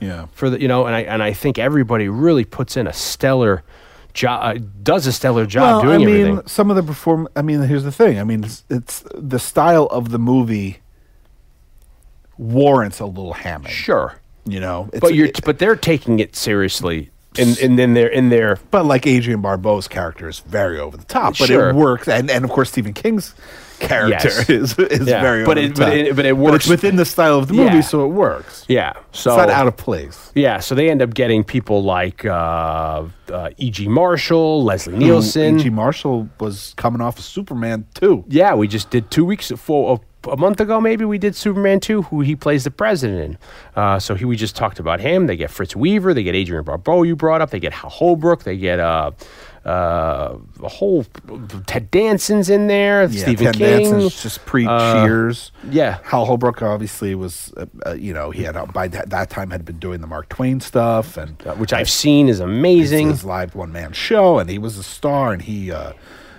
Adrian Barbeau had by that point Done the she Fog, was married to Carpenter. coming off a Maud. And Swamp Thing comes out that year too, and apparently she gets offered Creep Show, and Adrian Barbeau goes to Adrienne. It's not Adrian. Yeah, it's Adrienne. And happens to be the mother of a friend of Saturday Night Movie Sleepovers, Cody Carpenter. Little Cody Carpenter. Little Cody Carpenter. Yeah. And he's like, I don't know. George Romero wants me to make a movie, and And then I John- think she read the script and she's like, this is a really weird part for me because she says, I don't Yeah. drink. Yeah. I've never been drunk in my life, she says. I mean, no disrespect to Cody, but I mean, at her age now, she still looks gorgeous, you know, so that's probably maybe because of the clean living, I guess, I would think, you know. But she looks amazing for her age now. Yeah, you know, yeah. so she And- said at the time, But Carpenter's like, who's George Romero? yeah, do it. You have to do it. Yeah, It's you fucking know. George Romero. You know, and like you said, Hal Holbrook is doing tons of 70s stuff. He's huge. Fritz Weaver's huge. A lot of these people, Vivica, Lynn Ford's, it's like everybody. You got Twilight Zone alumni in here and all this. Leslie Nielsen's doing episodic television at the time. Well, John, we'll go some of the list from Father's Day. John Lorimer. Yep. He was a veteran Huge. television actor. He was in Star Trek: The Cage, the original pilot for Yep. Star Trek, Yeah. which then becomes the Menagerie, when Yeah. they kind of do that two-parter later on. With what's his face, right? When what's his name comes back? Pike. Pike comes back. like you said, Vivica Lindfors, she had been in The Adventures of Don Juan with Errol Flynn, but then she was in Huge every movie. television Yeah. show and tons of movies. And she was gorgeous then when she's with freaking Earl Flynn. And then you think about, she ends up dying, I think, in the 90s. Well, she goes on to some sleepover classics. She's in The Exorcist 3. Yeah. And Stargate. Yeah. Yeah, exactly. That's the point I wanted to break up, is that she's the woman in Stargate that hires them and finances that journey. But she's gorgeous in this movie, and she's got to be like in her early 60s. And I think she's Yeah, looks, I think she's very very attractive. hot as I'd balls. do her. Exactly. Gee, that's not politically correct, but I would too. So she's Carrie looking good. Nye was a stage actress, and she's also in Father's Day. And she was married to Dick Cavett. Yeah, and everybody knows Dick Cavett, hopefully. Ed Harris is blowing up. He's in coma. I think he's got a bit part as an orderly in coma. And he had just been in Knight Rider. He was just in Night Riders with also our friend Tom Savini, who's in Night Riders, and we'll talk about Savini, but also he has a cameo as a garbage man in here. You got Tom Atkins at the beginning of this. He was a Pittsburgh guy, And but he was actually at that point in California, and he had done. Oh, is he from Pittsburgh? Yeah. Okay. And I think he lives there now. I Yeah. think sometime after Lethal Weapon, or just before Lethal Weapon, he moved back to Oh, Pittsburgh. why not? If you got the means, why not? And like we always like to say, if you doubt yourself, Tom Atkins always proves that any man is leading man material. Yeah, yeah. God bless But him. by that point, he had probably done Escape from New York and The Fog, Yeah. which also had Adrian. And his Barbeau. first role is we just brought up from when we did Bullet last year, is the Frank Sinatra movie. Which is the sequel to that is the movie that the author ends up making Die Hard. Yeah. It's what the name is that? God damn it! That Frank Sinatra movie that I love, the Detective. That's the name of that movie from '68. That's his first role. So he's doing episodic stuff during the '70s. We talked about Ed Harris, Stephen King. This is his second. This is probably his first substantial role. Yeah. And he didn't even want to do it. I think it was George Romero was like, And apparently Tom Atkins wanted to do that part. yeah, he said, I can do that. And they're like, no, we already cast Stephen King. He's like, But okay. Fritz Weaver by that point had been in Marathon Man, Black Sunday. Yeah, he has one of the quintessential Twilight Zone episodes, which is like Third from the Sun, which might also be a Ray Bradbury it's either Ray Bradbury or Rod Serling written Twilight Zone, but that's a very famous one where you remember that, where they escape. They have got to get off the Earth because, they're about to be atomic war, and he's a scientist, and he gets his friend and his family, and they get into the rocket at night, and they creep in, and they get out, and they get off in the rocket, and it's okay, and then they're flying away, and then, the planet blows up or whatever, and then, and at the end, they're like, we're going to a planet, and it's much like ours, and don't worry, and then they're like, which one is it? And they point out, and they're like, it's the third from the sun. They call it Earth. Spoiler alert. Fuck. Yeah, and then that's the end of it. But it's a very famous Twilight Zone episode, maybe called Third from the Left. And of course, E.G. Marshall, like we said, was the president in the Superman movies, but also had been in 12 Angry Men. 12 Angry Men, where Lumet. It's a whole bunch of character actor work in the 50s, 60s, and 70s, and a lot of live action, like Studio One or Playhouse 90, those live 50s episode TV movies and anthology movies that they did. So this is by far the biggest budget of George Romero's career up to that point. Bingo O'Malley we have. We said Leslie Nielsen. Ned Beatty's in here. Leslie Nielsen. How could we forget Leslie Nielsen? We're going to get to Leslie Nielsen. We have Ned Beatty, who was just in Superman 2 from a month ago. He's uncredited as a voice on the phone at the end. There's a couple of uncredited things that are on Wikipedia that I can't find mentioned anywhere else. They talk about Richard Gere on the TV, but I think that's just maybe there's a movie on Richard Gere, so I can't count him. But if I couldn't tell who they're saying Ned Beatty is. He's having a phone conversation. He's one of the guys that calls E.G. Marshall. And then is there anybody else that's a bit part? Maybe not. Well, I mean, like John Ambles, who played Martin. Yes, Martin. He's under the makeup for the zombie creature in they Father's Day. Our point is they assemble a pretty impressive cadre troupe of actors to really fill in the roles of this anthology. And they end up writing, I guess King adapts, I think, 2 of his own original shorts. Yeah, it's interesting. It was very hard for me to find anything about the actual writing of it until... Until props to my buddy Steven Altabello, who I went to see Creepshow with. Yep. He was nice enough to send me a copy of the Cinefantastique magazine. Which, for people who are in the know, is the one that has Savini, Romero, and King on it from 81 or 82. So very famous. He sent it over as some research. So finally, Blake sat down. I didn't do it. I read the Black Hole issue when they did the Black Hole, but Blake sat down and wrote, and we did that for Batman the Animated Series. We read the Cinefantastique. Yeah, but Blake read that 20-page issue of story of Cinefantastique. That one story for the Creepshow. So. Interesting, because I was like, okay, it's great to talk to Stephen King about Creepshow and how Creepshow came to be and about playing Jordy Verrill or whatever, but I would like to know a little bit about the writing of it. And there's still not a whole lot, but what'd you come up with? A couple interesting. So Father's Day, he's talking about all the stories. Yeah. Father's Day, he wrote because he wanted to write something that was quintessentially EC. Do you think we need to talk about? I mean, there's It starts off and it's just a kid. And we'll get to the wraparound because that actually comes after he writes all this stuff. Yeah. I mean, do you think we need to set up the movie at all? Or I don't think so. Okay. People who are listening by this point know what the heck's going on. It's a little kid who's played by Stephen King's son. Yeah. Who's now a famous author in his own right. Joe Hill, I believe, is his author name. Okay. And Tom Atkin plays his dad, who's a bit of a jerk and doesn't want him reading comics. Which is very much like the 50s. Why are you reading this smut?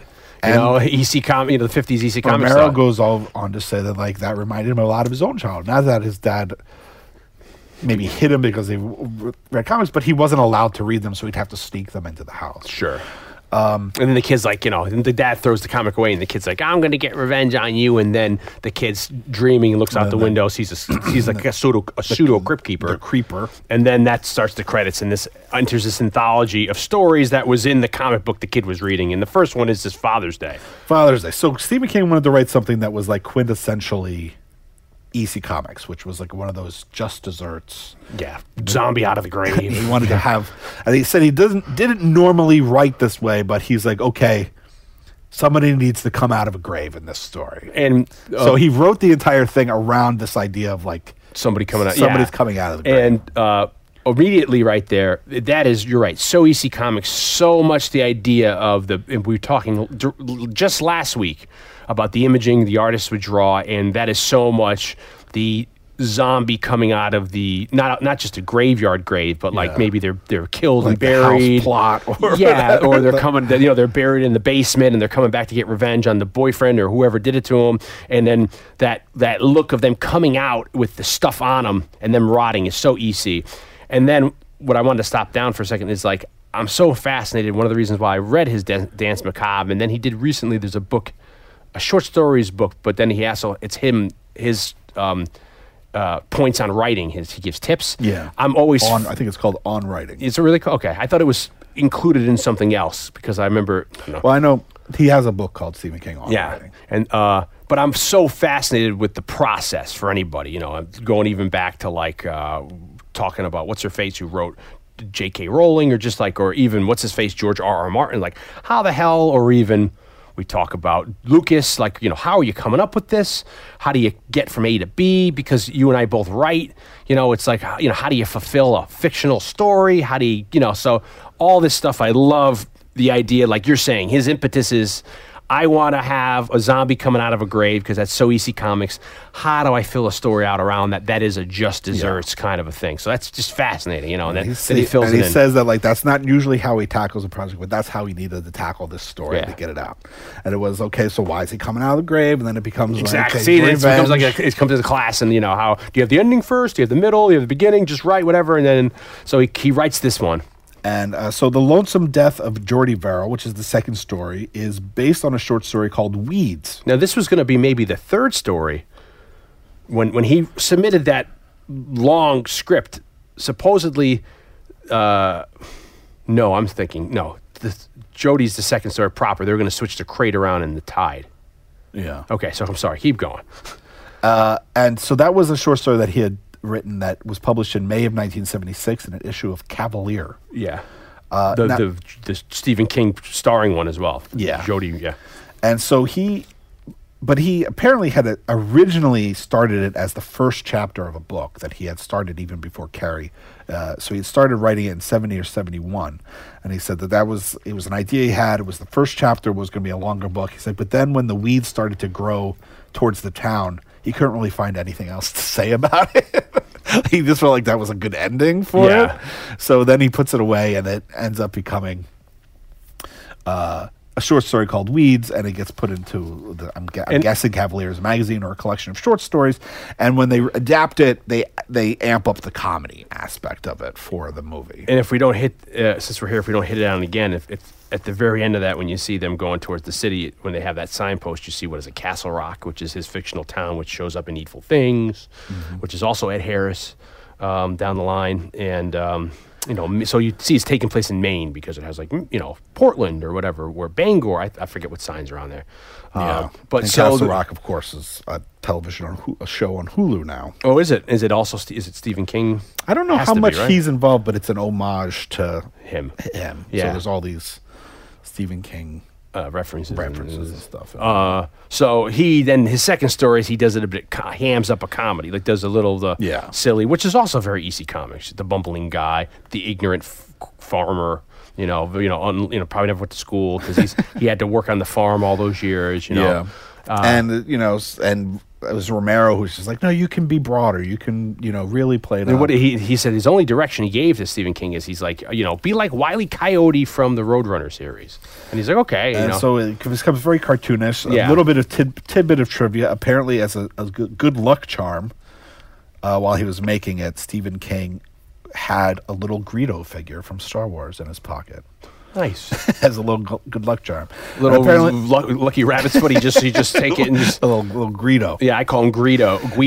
And apparently that one was very frustrating for Tom Savini because that was one of the only stories where a lot of they kept on running the problems where some of the effects weren't working properly. Yeah, and Stephen King was such a big guy. He wanted to impress Stephen King, and then Stephen King had the worst. Like they couldn't take a. If I also read, I dug out my old copy of Grand Illusions, a learn-by-example guide to the art and technique of special makeup effects from the films of Tom Savini. And they go in order, and that's really just like a how-to. And he gives you you take 1/8 plasticine, you add water, and you take food coloring, you make a mold. Like it really shows you how to do everything with beautiful pictures, like Photographs, Someone they got a local artist to render, draw the behind the scenes, so you see the trick of the shot or whatever they're doing for some of the But stuff. there's also a ton of great just photos of Savini in action. Yeah, doing stuff. And they talk about how he had such a problem trying to cast Stephen. There's some people who can't deal with getting their face cast to do a mold. E.G. Marshall, who's this guy, like we said, who's this pristine, like legendary actor, comes and he's fine because he does so much stuff. He's like, all right, come on. They can do him all right. Savini talked about in here Farley Granger, who's also a very legendary actor who goes back to Hitchcock, Strangers on a Train, and he's also maybe he's in another movie back then, but he's in The Prowler, and they said when he trying to do his face, he was crying or he was freaking out, and this is what happened with Stephen King. They had to rip it off. They couldn't take a cast of him. Yeah. The appliances they were trying to put on him either wouldn't stick on, wouldn't work, or he had an allergic reaction. Yeah. They also had green contact lenses that They were fitted him to his eyes, but his eyes were so sensitive they couldn't get him in. Yeah, because he couldn't hold it because he's blinking so much, and so they couldn't even get the freaking things in his eyes at the time. So they had a lot of problems. But we can get to him. And also a little bit of tidbit of trivia, since I don't know how much we'll come back to some of these things, is that they end up building the Jordy Verrill.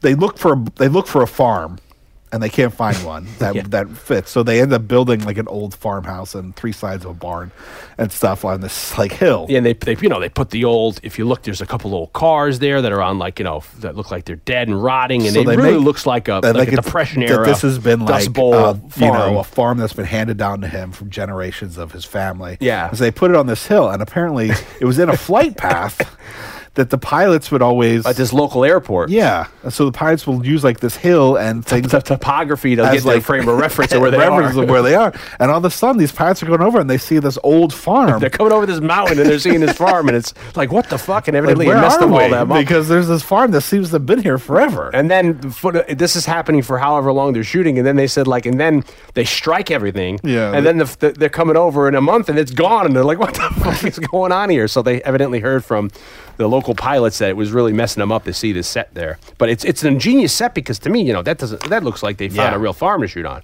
So that's the second story. So something to tide you over. Now this is what I thought it turned into. Where originally in the script they switched it. The crate was going to be first. Something to tide you over was going to be next, because I think in the graphic novel, the cartoonization, the comic book adaptation of this I'm pretty sure that's the order in that, because they're working off an earlier. I wonder why they made that switch. Because I think he was trying to cut back on time, and then they were under the impression that maybe they wouldn't be able to get that 5th story in. Yeah, well, that was the hard thing about the editing of it, which I don't know if we'll get into it. Yeah, they had 4 different editors on each story. One of which edited Star Wars, who did the Crate episode, and Pat Bova did Pasquale Bova did the Jordy Verrill story. Romero himself did Tied You Over, and I forget who did the last one. He's not someone who did a whole lot of stuff, but he did Michael Spolin. Did Father's Day and also They're Creeping Up on You. And Blake is a editor by day. We always talk about we're in the business. So Blake has been an editor for, Jesus, how many years you been editing? I don't know, since Too 2001. long. Yeah, exactly. I went into television doing audio, and you went into editing. So for me, I never looked at it. I never noticed enough that there was a difference between styles of editorially when you're looking at the editing. Well, the stories themselves are different enough, and the look is different enough, and John Harrison's music is different But they enough. all tied it together, though, But what happens is when you have 5 stories, if you say we need to add more to this story to make it make sense, then you have to figure out where you're going to take the time out. I'm sure they had the ideas that they're going to deliver a film that's no more than X amount of minutes long. So it becomes this thing that if we add here, then where can we take out to kind of level everything out? So maybe it just became a length thing, and then they're well, what if we switch them? Then it has a better flow with the length of each story, etc. So in the finished product, the third one is Something to Tide You Over, which is, of course, Ted Danson, who made an appearance on the show in what movie? Captain America. No. Spider-Man. Oh, he's in this. Not Captain America. We did the 1990 Captain America movie that never got released theatrically, but we also did a big the 70s Spider-Man TV show. Yeah, we did episode on Spider-Man in television, and we covered like all his appearances up until then, and we talked about the character. Yeah. And Ted Danson had guested. I think he's also in an episode of Wonder Woman. He was doing a lot of stuff back then, and it was like you said, just before he was getting Cheers, and he does this. We have Leslie Nielsen in here. We can get to this later. Leslie Nielsen and Galen Ross, who was also the female lead in Dawn of the Dead. Oh, that is her. Look at that. And this is probably my favorite of them all, but we can get to that. And they do this one. So this is another example of he wants to do something kind of definitely more in the style of EC, Just Desserts, bad people getting their comeuppance, And kind of in both cases, Yeah. in some way. And this is also similar to a story he did called The Ledge, I think. The Ledge. So Which comes out eventually in Cat's Eye. Cat's Eye. With So- James Woods maybe in that role. no, I don't think it's. I think I could be wrong because I haven't seen Cat's Eye in forever, but I think that James Woods is in that movie. Oh, you're right. He's the smoking episode. It's the guy Yeah. from Airplane. Yes. Who's the Okay. lead in Airplane. Yeah. Yeah. So With the guy from, remember the show Rock? Yeah. He's Charles one of the Dutton. Yeah, he's one of the tough guys that brings the guy from Airplane to see the mob boss this is happening to, and the other guy is the dude that you met, Frenchie from Goodfellas, who I talked to on the train after I saw him in Black Dynamite that you saw at Cabin Fever. Playing, it's completely useless knowledge, but yeah. So those are the two heavies in that No, episode. what kind of funny is that the similarities to The Ledge, which is a short story that, like Dion said, was part of the Night Shift book that then gets put into Cat's Eye. When he did it, completely unintentional. Like, he wasn't like, I'm going to write something like The Ledge. Because in Cinema Fantastique, magazine, the what writer... do you mean it's what's unintentional? That the similarities between The Ledge... and this story? Yeah, because the writer, the guy who's interviewing him in the Cinefantastic book says, this is very similar to The Ledge. Oh, I see. And he's like, oh. And he's like, oh, shit, you're right. It is, isn't it? Well, I wonder if because in the original script, which isn't in the movie, there's a seagull that comes down and starts, like, poking at Ted Danson. And there's also, like, these bloodthirsty crabs. Yeah. That come up. And so they couldn't figure out how to do the bird, so they cut that out.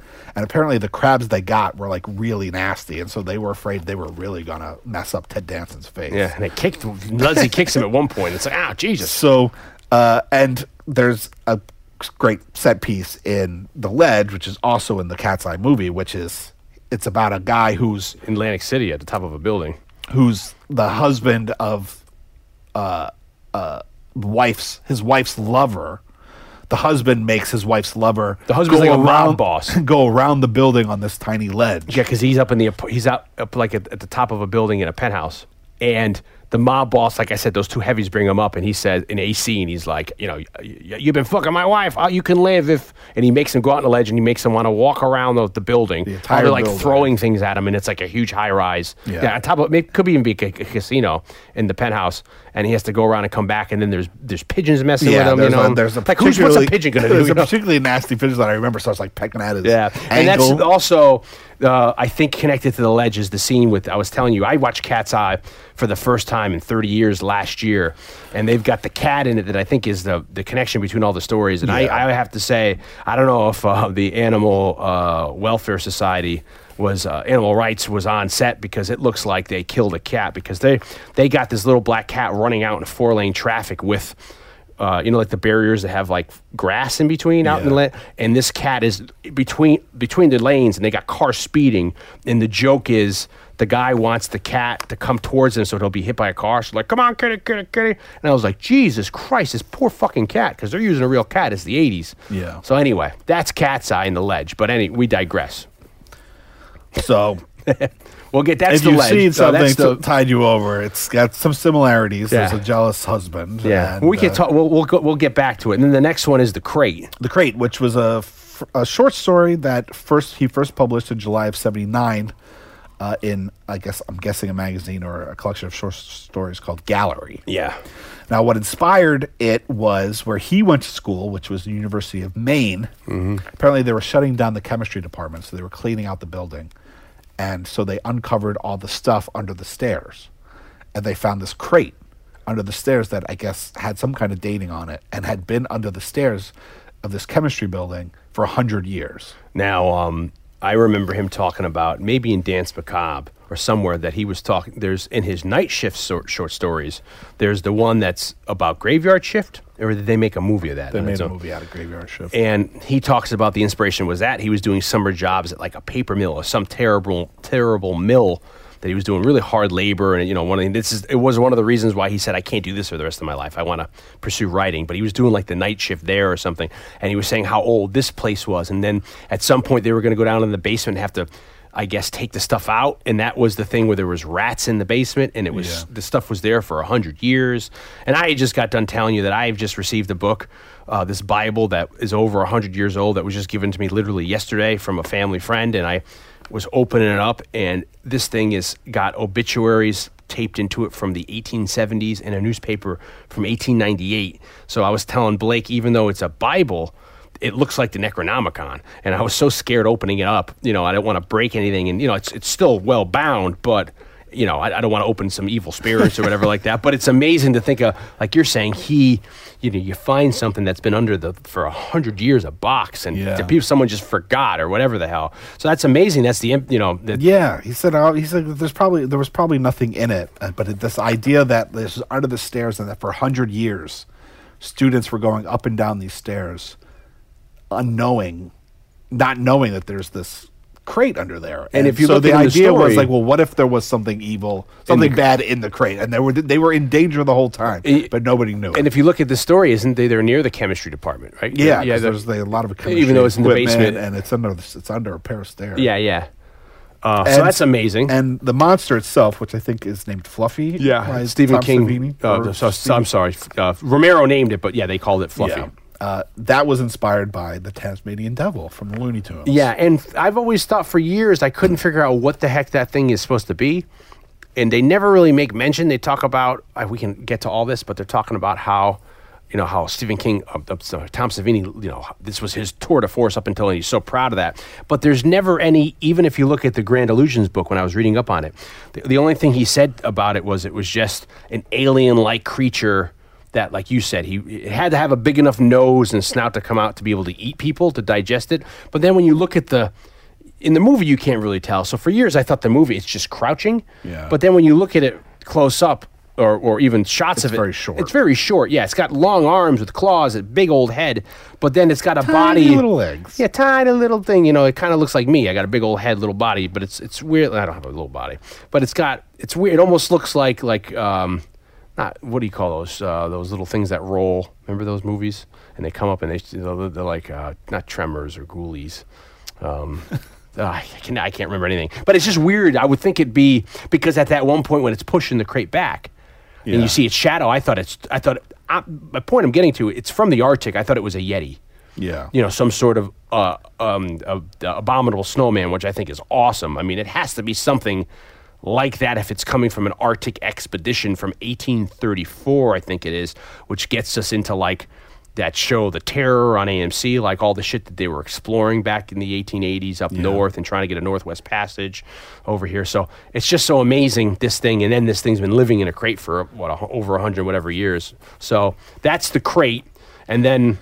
And the final story, they're creeping up on you, of course, is E.G. Marshall and the cockroach episode. Now, there wasn't a whole lot about the writing of this, other than that he's, in the original story, in the original version that he wrote, it's all kinds of insects and spiders. It's all like a lot of different kinds of, and so they're like, well, we don't think we can do that. Yeah. So they're worried that they're not going to be able to do it. So he starts writing a story as a replacement story that involves a hitchhiker. And we were talking about before we started rolling tape, Deanne was talking about Creepshow 2. From Grand Illusion, they talk about in one of the original concept writings for this story, it was just going to be a rich man's penthouse apartment at the top of a building in New York City, and it was going to be properly like just a rich carpeted whatever. But then they thought, like, wait a minute, functionality, if we're going to be shooting something like this with all these kind of bugs, insects, we can't have it be a regular set. So that's where I think they got the idea to have it more hospital, anal, like Howard Hughes, sterile. He's a germaphobe, and that also lends itself to have it be white. You could see the bugs, and they're kind of almost caged off. what Blake was alluding to was prior to this story, I'm talking about prior to this record, I was regaling how I love Creepshow 2, George Kennedy, all these people in Creepshow 2. And there's, I think, 4 stories in Creepshow 2, and maybe the last one is this one called The Hitchhiker.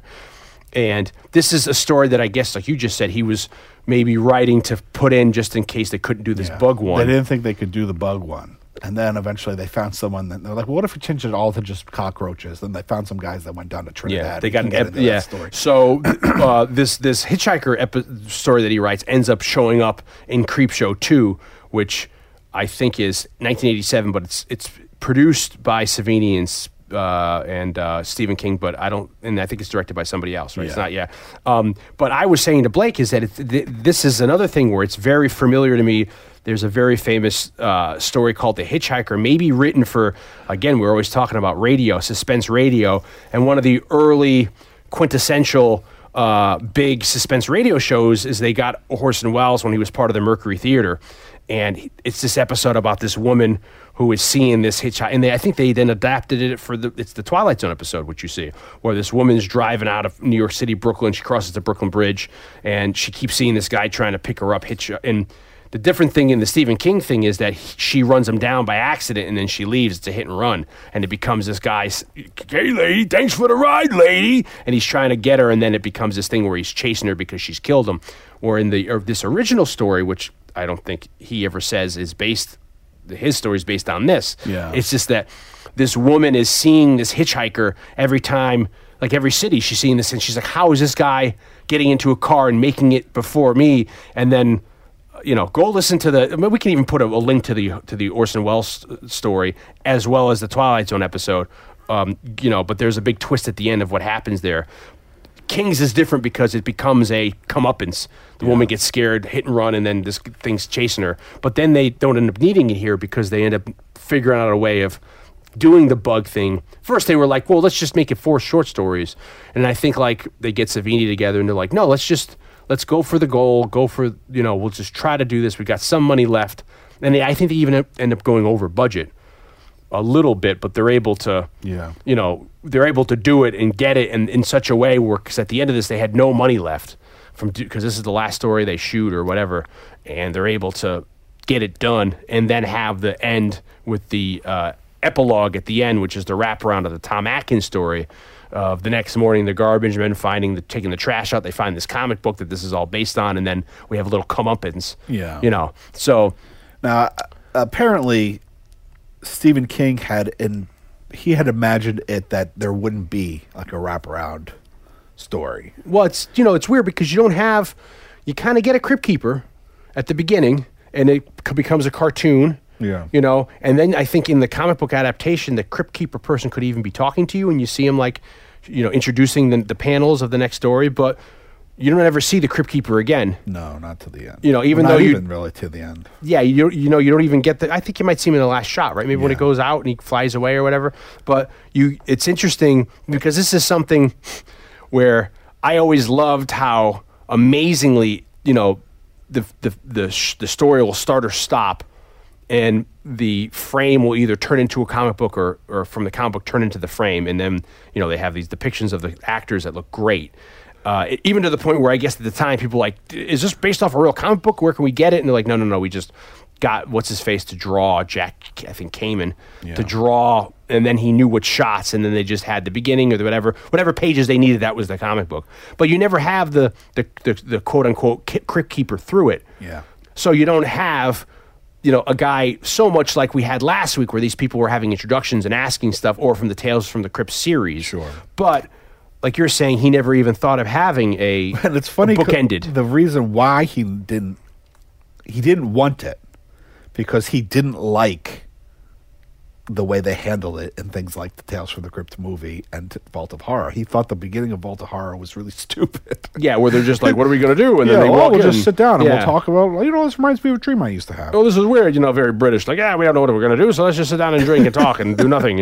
And so he thought these and the other one, like I said, in Tales from the Crypt, the movie, I think at the time people could find it to be melodramatic or a little hammy, where now I look at it like I love the impact. I get it, but at the time it's like, oh, no, that could be corny, I guess. Yeah, so he just kind of felt like those kinds of things were his least favorite parts of those kinds of movies. And we haven't gotten yet 10 years later when they do the Tales from the Crypt show where Yeah. that they make it work. Yeah. With John Kazir and all that. Yeah. So he's like, I don't think we need it. And Romero's like, I think we need something. And Romero's like, well, we're doing the comic book thing. What about we do something like this? And the kids got the comic book. And Brilliant, right? And so King's like, yeah, okay. That's like, that works. That works yeah, for yeah, me. that works. Yeah. Now, apparently they started filming before Stephen King was even finished the second draft of the script. That's how much they liked the first draft. And so Romero talks about how this was the first time he hadn't written the script, and so it was great to have the writer there so that when there was rewrites, he didn't have to sit there and do it for the next day. He could be Stephen King. We need to write. And he's like a hired gun to that aspect where he doesn't have to have that responsibility. Yeah. Yeah. And he's adapting someone else's work. And King's there, like living in Monroeville the whole time. Great. That's great. And in an apartment.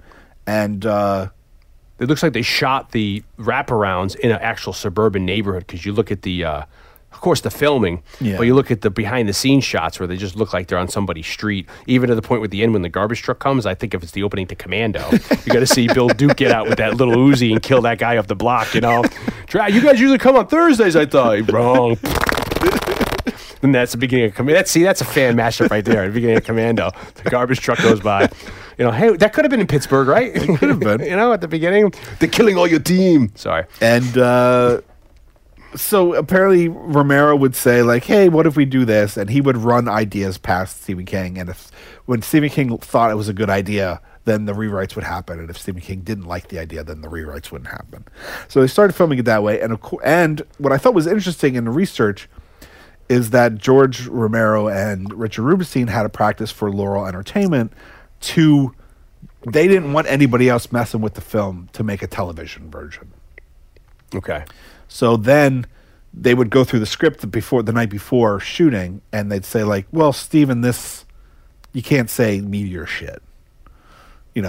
So rewrite the line of dialogue when it wasn't acceptable for a television version.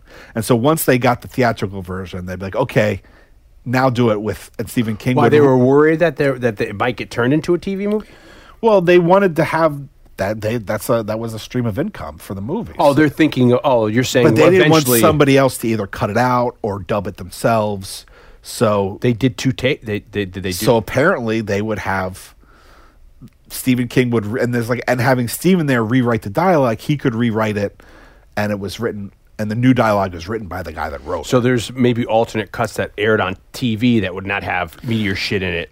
Yeah. That's interesting. That's the idea. And they do that. I've seen movies where they, I've seen weird stuff where it looks like they even like CGI like bras on women's breasts and stuff. Yeah. But I've seen stuff where they'll have, they'll actually replace the dialogue on set. They think of that ahead of time as opposed to dubbing it. Sure. Having like, Jackie Gleason be dubbed by Fred Flintstone. Why don't you get out of here? And Smoking the Bandit. But that, yeah. So That's apparently good. That was something else that Stephen King did, which was he would sit there and the night before he'd be like, okay, here's the television. Those lines replaced for the television version. Sure. And, the other thing that I think is kind of interesting in terms of behind the scenes stuff is because I have a little bit of insight into the making of it because I interviewed John Harrison for Scored to Death, the podcast. He ended up doing the script. And I've also interviewed Donald Rubinstein, who did the music for Martin. And so I've gotten a little bit of insight into the way Romero worked. And in terms of, he was very relaxed, apparently, as a director. He seems like that generally. Yeah. I mean, he's a chain smoker from what I've seen, like Carpenter, but he seems very like, he's not yelling on set. And that's what I love. I like calmness on a set. Let everybody do their job. John Harrison and people that have worked with him said they never saw him yell on set. That's great. Not a single time. Yeah. And he was definitely in charge, but if somebody had an idea that he thought was a good idea, he was like willing to hear ideas and implement and if it was good, he thought he would use it. That's great. So it was a very everybody was involved and everybody wanted to do their best because they all liked George. And now with more money, bigger budget, bigger stars, and all this stuff, it's getting a little more quote unquote professional. Now, apparently, Romero's relaxed style on set didn't go very well. Didn't go over very well with some of the like trained college, union-y type The Teamster guys. first ADs. Yeah. The first assistant directors, who are the people that's like, gotta make sure we're on schedule, and there's paperwork that needs to be done, and if we're not on schedule, and they're like, gotta get people to set, and blah, blah, blah. I've seen a rumor that this is the exact same crew that then goes on and does Sleepaway Camp.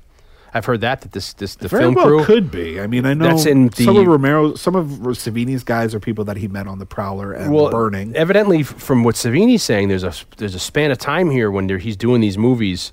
They get bigger budget down when he gets to like Day of the Dead with people, but according to him, it's only him and this other 17-year-old, this kid called Daryl Ferrucci, and it's just the two of them. Which I think he meets on The Burning. Yeah, and it's just the two of them cranking out all the effects. Because apparently for The Burning, Another great movie. slight sidetrack. Yeah. There's enough money on The Burning, and they say like we have money in the budget for you to hire an assistant. What year's The Burning? That's prior to The Prowler, right?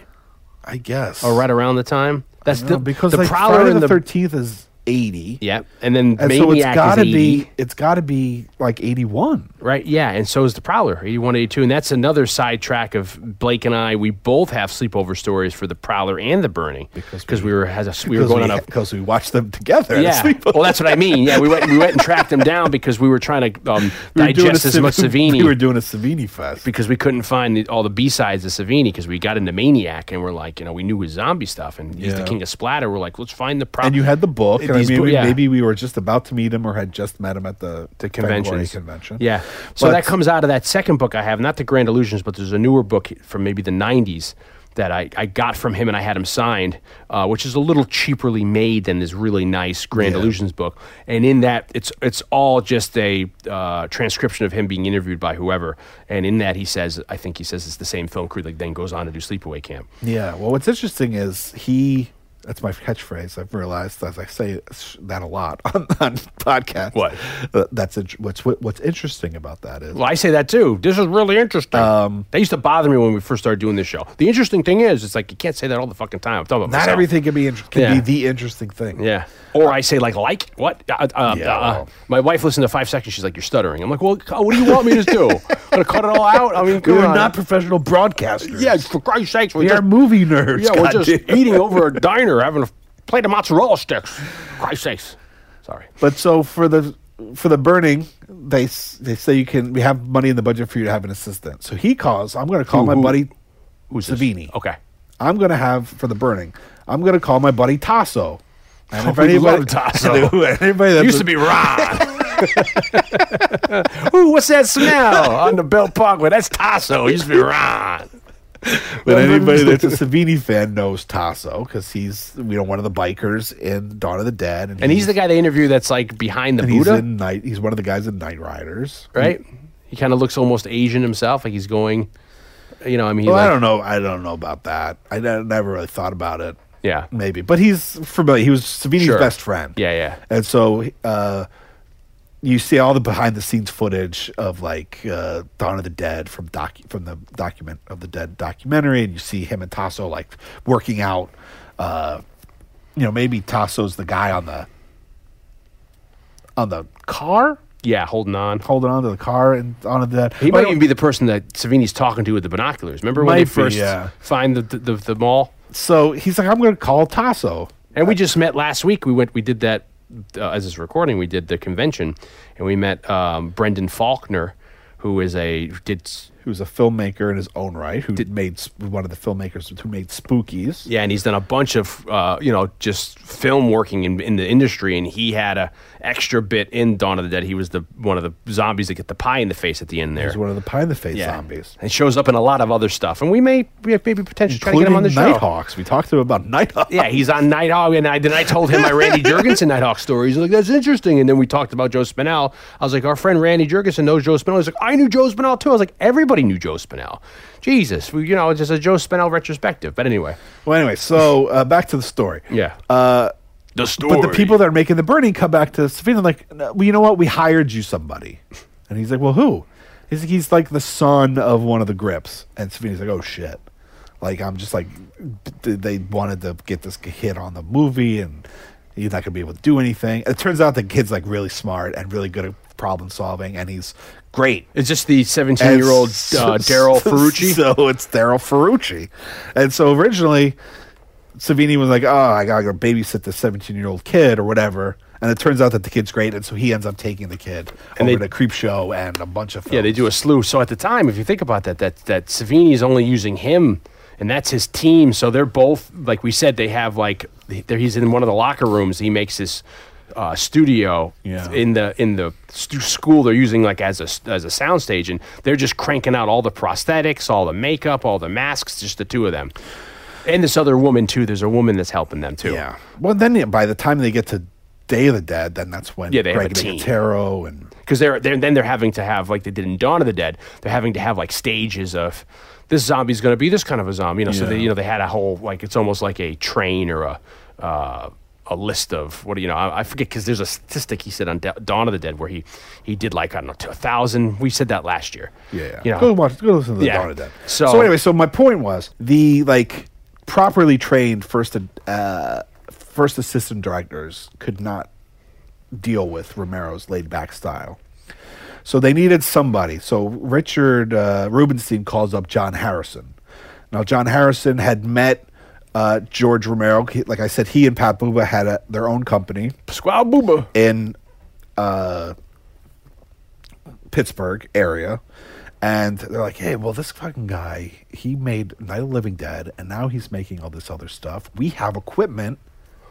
Maybe we should call him and say, like, if you ever need somebody to shoot something or edit something, like, we're available. So they look up in the paper and then in the yellow pages, and they find his offices. His phone number is like the office of the company. That's his commercial company, Romero's commercial company. And he said, we called up and we're expecting a secretary to answer. And George Romero answers the phone. And they're like, hi, Mr. Romero. We have a production company, and we have some equipment, and we just want to let you know if you ever need anybody. And Romero's like, where are you guys? And it turns out he was like a block down. Their office was a block away from Romero's office. And Romero's like, I'll be right over. And so Romero comes over. Shit, clean everything up. Put everything away. And looks and sees the what they have, the equipment they have, sees the reels of the things they've done. And so they end up working with Romero on the sports documentaries. Right. Which is a sidetrack to get income. Yeah. And so so what year is that? This is not Creepshow, or this is years before. Is in the 70s. Okay. Coincidentally, there's a whole other John Harrison had a whole other career before this as a bass player, and he was Roy Buchanan's bass player, who was a great rock blues guitar player in the 70s. And so there's videos of Roy Buchanan like live that you can see on YouTube where John Harrison's the bass player. Small world. That's a whole other thing. So that's how Pat Buba ends up becoming a very close confidant of George Romero's, is this meeting. Yeah. And John Harrison as well. And John Harrison is the zombie in Dawn of the Dead that gets the screwdriver in the ear. Get that screwdriver out of my head. Oh, okay, that's interesting. And Pat Buba's mom's house is the house in Martin. It's your mom's house. And apparently John Harrison was adapting some script or developing some story with Laurel. And so Richard Rubinstein calls John Harrison like, look, we need somebody to come down and be the first assistant director. And John Harrison's like, I've never been a first assistant director, especially not on like a real movie. I don't know what the job entails. And he's like, look, I'll get a union guy to come or whatever. I'll get like a real guy to come and do all the paperwork. We just need somebody to be here to keep things moving. It's someone that knows George, that George trusts, someone that speaks George, speaks Romero. Translate Romero to the cast, so that way everybody feels like things are okay. It's very important on a set. Things are okay. Yeah. But some of these people, including I'm sure some of these like bigger Hollywood actors, probably love the movie and love everything, but are not used to working at the tempo. In Yeah, which so they George want a Romero- semblance of order that they have on when they're doing these other And so things. we just need someone that's part of the family Sure. to come. And so he's like, all right. So he goes and he becomes the first assistant director on Creepshow. And so he's on the set every day with George. And so they start talking about, so George, how are you going to score it? And George is saying, well, we're going to do it like we did Night of the Living Dead and most of Dawn of the Dead. which is and go all to this stuff. these music libraries and just pay the rights and get source music, which we talked about. I was watching that famous cop show Naked City in the 50s, and I'm hearing cues that end up 10 years later being in Night of the Living Dead, and I'm like, I know this music, which ends up being in like Ren and Stimpy, the Rubber Nipples episode, Yeah. you know, call the police. It's just these famous music cues that you hear, and he was just, I guess you just pay the, fuck it. They Just go send to you a the bunch of library. records at the time, and you listen to the records, and you say, I need this. Like, you write down you fill out what you want, and they probably send you a tape, like Yeah. quarter-inch tape. And then you pay the rights, and you have the rights to put that in your movie, and you don't have to worry about getting a composer or whatever. And it's like, in that way, it's all going to be old. We'll take all these old horror movie music Anyway. that people will know and Yeah. it'll work for the context of the Sure. movie that we're doing. And so Harrison's like, that's cool. But then they start getting the tapes and they start listening to them. And apparently the sound quality really differed Yeah. from like decade to decade. And if you think about that, at that time you're getting into like the high fidelity of stereo and Yeah. stuff. So I guess, and we talked about when we did the Black Hole in 1979 or so. That's the first movie recorded digitally, I think. Yeah. So you're starting to tiptoe into that water. So like you're saying, they're getting these tapes and they're hearing oddly enough, Maniac is one of the first movies to be mixed into Dolby. Oh, fucking awesome! You tell me what I'm supposed to do. So they start listening to this stuff, and John Harrison's like, George, like the fidelity of Yeah. these recordings, a lot of these recordings, like the movie's better than this. they're really man." showing its age. Yeah. He's like, I'm a musician. I have Not to toot my own horn. I have a lot of equipment. Let me see. It started off with I think he was like, let me see if I can clean up the way some of it sounds. And then it was like, well, this doesn't sound so great. And, you're still going to use it, but maybe I can write some themes that will go kind of like transitional stuff. Sure. To kind of link some of these As things. Blake said a couple weeks ago, what is it? It's the cartilage or the, you know what I mean? The key to hold it all together, to bind it up. So so slowly and surely, John Harrison's role as the composer of the movie just kept getting bigger and bigger until he ends up scoring about 3/4 of the movie. Okay. There are still some tracks in it. Yeah. Library tracks, and there's a great CD that came out a couple years ago.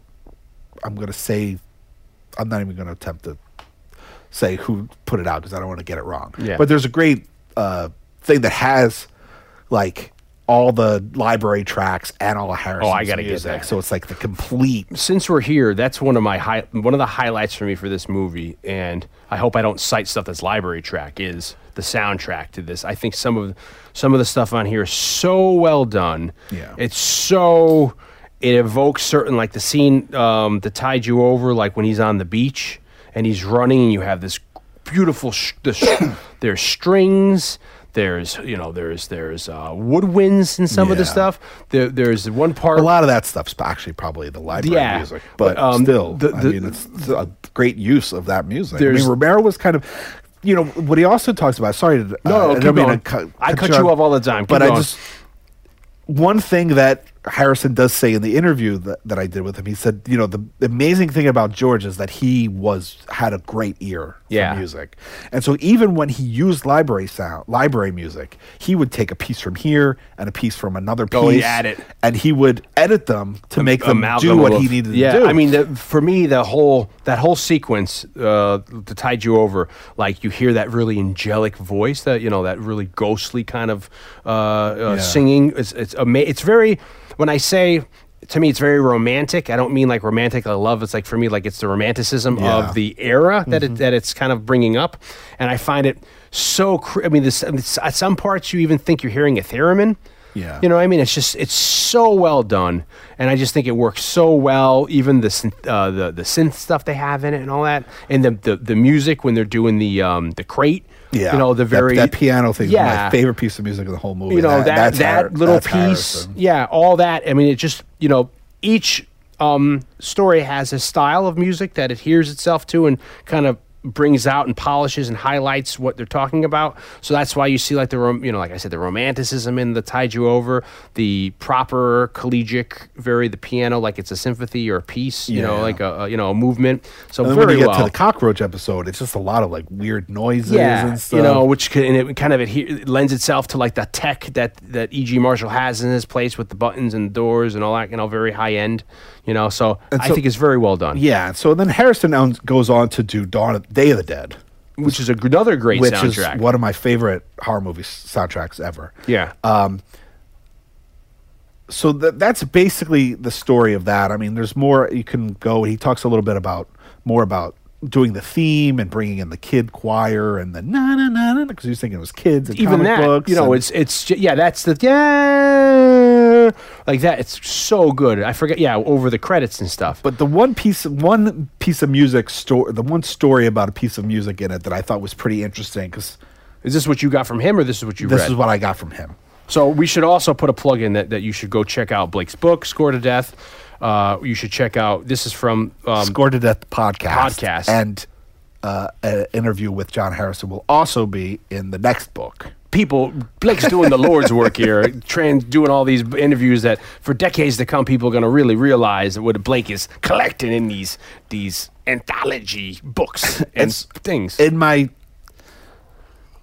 my years now, it's been literally years of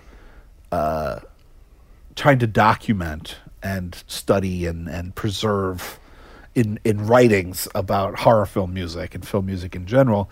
When certain stories pop out that I find very unique in terms of either the way a piece of music is used or what inspired it is kind of atypical, those are the ones that always stick out to me. So I asked him, because Dave Hastings of the Brothers Hastings, when I told him I was going to interview John Harrison, he's like, there's that piece of music and Something to Tide You Over that is like Camptown Races. What part? It's, I think, when they're pulling up, they're driving over to like the beach, and there's this thing that's like, it's like, it's Camptown Races, but it's like a minor version of it. So like, all day long. Yeah. Yeah. There's this minor version of it. And of course, people are going to be yelling at me if I'm wrong about that piece of music, that it's actually some other piece of music. In my head, it's that. Camptown Races, sure. Okay. It's one of those. Yeah. It's definitely not London Bridges because that's Halloween 3. Yeah. And that's the Halloween commercial. Yeah. So I think it's Camptown Races. So anyway, I said to John Harrison. I said, John Harrison. I said, the piece of music that's like Camptown Races. He's like, yeah. He's like, it's Camptown Races, but I put it in a minor key because it sounded really eerie that way. So I said, well, John Harrison, where did that come from? I said, why did you choose that? He said, because I was first assistant director I was on the set every day, and Leslie Nielsen would whistle that. Now, this is interesting because I'm a huge Columbo fan, and Leslie Nielsen's on maybe 2 or 3 Columbo episodes. But the gist in Columbo is you always it's never mentioned why, but you always hear this old man, he played do knick knack paddywhack, give a dog a bone. You always hear that nursery rhyme. Yeah. Either in the music, in different scores or different compositions or different formats or different styles, or he's whistling it and it becomes this theme, and it's never dressed or understood why. And it becomes over the process of his series. You have that, dun, dun, what did I say? This old man, dun, dun, dun, dun, dun, dun, dun, that. And it's like, so it's weird that like you have Leslie Nielsen then doing just, maybe it's stuck in his head, Camptown Races. And he's saying it he's singing it or whistling it or humming it every day on set. Yeah, so John Harrison was like, he would whistle it in between So takes. it's almost like it's in his head, like I'm bringing Columbo up. It's like that's the piece of music that Columbo's always just whistling. And it's like that becomes the non-diegetic, So he's like, it just became like, even though he didn't whistle it in the movie. Yeah. It's like his theme. On set with him, it was like he would whistle it all the time. And so like it just became linked in my head. So I wanted to, and it's a public domain piece of music. Yeah, at this point, yeah. And he's like, so I kind of wanted to make it, I wanted to put it in there somewhere. He's like, but then when I turned it to minor, it got really kind of weird. Sure. Because it is this familiar thing, but now it's minor, so it's got this darker tone to it. I just thought that was interesting. Like I said, those stories where like a piece of music in the movie is inspired by something weird. Yeah. You know, as something that always stands out to me. And so I always thought that was, because that was just inspired by Leslie Nielsen, that piece Yeah. of that cue. So that's anything else for him? No. Yeah. Just like, he ends up doing a, Creepshow. He's only done a couple of scores. He did Creepshow, he did Day of the Dead, and he did one of the stories of... And Day of the Dead's great. Yeah, Day of the Dead is a fantastic score. They all have great stores. I mean, even like we said that the Night of the Living Dead is public domain library. That has very iconic. I have that on my iPod. And if we do... And Dawn of the Dead has another great score with Goblin. Yeah, And then, plus a shitload of really great library cues. yeah, and then that now shows. Day of the Dead is another great, Day of the Dead is a fantastic score. It's epic in terms of how much music he wrote for that movie. I mean, it's more music and than... it's of its era too, right? It's kind of like got It's very since- 80s. Yeah, It's also... which doesn't hurt it. When we eventually do Day of the Dead, Ooh. I'll talk more about like where the sound of that score So many comes from. movies, so little time. But like, this past season of Stranger Things, which came out summer of 2019. Season for 3? people that are listening to this in the future, 10 years, 100 years in the future. a possible future. I don't know tech stuff. There's a scene that they took some music from cues from certain things, including Killer Clowns from Outer Space, but there's a very poignant scene between two of the characters, and it's a piece of music from fucking Day of the Dead. They're actually taking it and playing it, or they're Yeah. taking it and redoing it? No, Oh, okay. they just put it in there, and good. it fucking worked so well. And Yeah. And the 5 people got that, you being one of them. There are tons of Day of the Dead fans, tons of horror movie fans that heard that and were like, wow. But the majority of the audience doesn't know where that Sure. came from. And it's like, oh shit, that's fucking Day of Yeah. the Dead. And that is beautiful. It's like It's Tarantino gorgeous. doing that shit with like the more popular Morricone stuff. But And, when you Har- get, and Harrison goes on to direct Tales from the Dark Side for Richard Rubinstein. the movie. Yeah, the movie. And he also directs a couple of the episodes and scores some of the episodes Okay. of the show. But then he does Tales from the Dark Side, the movie, and he scores the Gargoyle episode, Of Tales from the Dark Side. the movie. Okay. Like that's Tales from the Dark Side is also an anthology Yeah. movie. And so that's with James Remar and what's her face from Radon Chong. Yeah, Ray Dong Chong from Commando. We just brought Commando up 2 weeks ago. Daughter of Tommy Chong Yeah. of Cheech and Chong fame. Big fan of that story and of Tales from the Dark Side in general, but Sure. especially that story. That story is awesome. And the music from that story is awesome. It's That's a movie I it's haven't gorgeous. seen since I was into what's his face?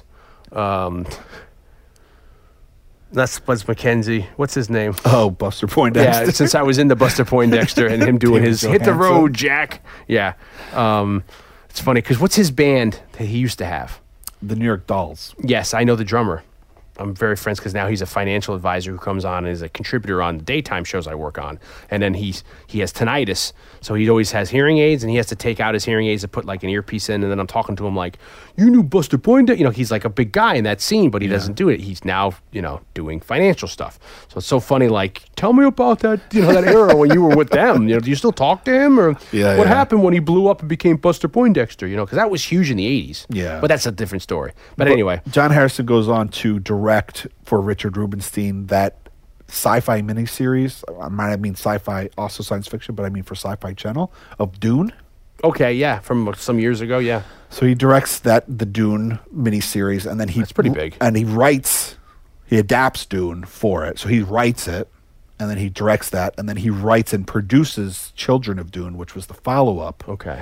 miniseries for Sci-Fi Channel. Which that one I think had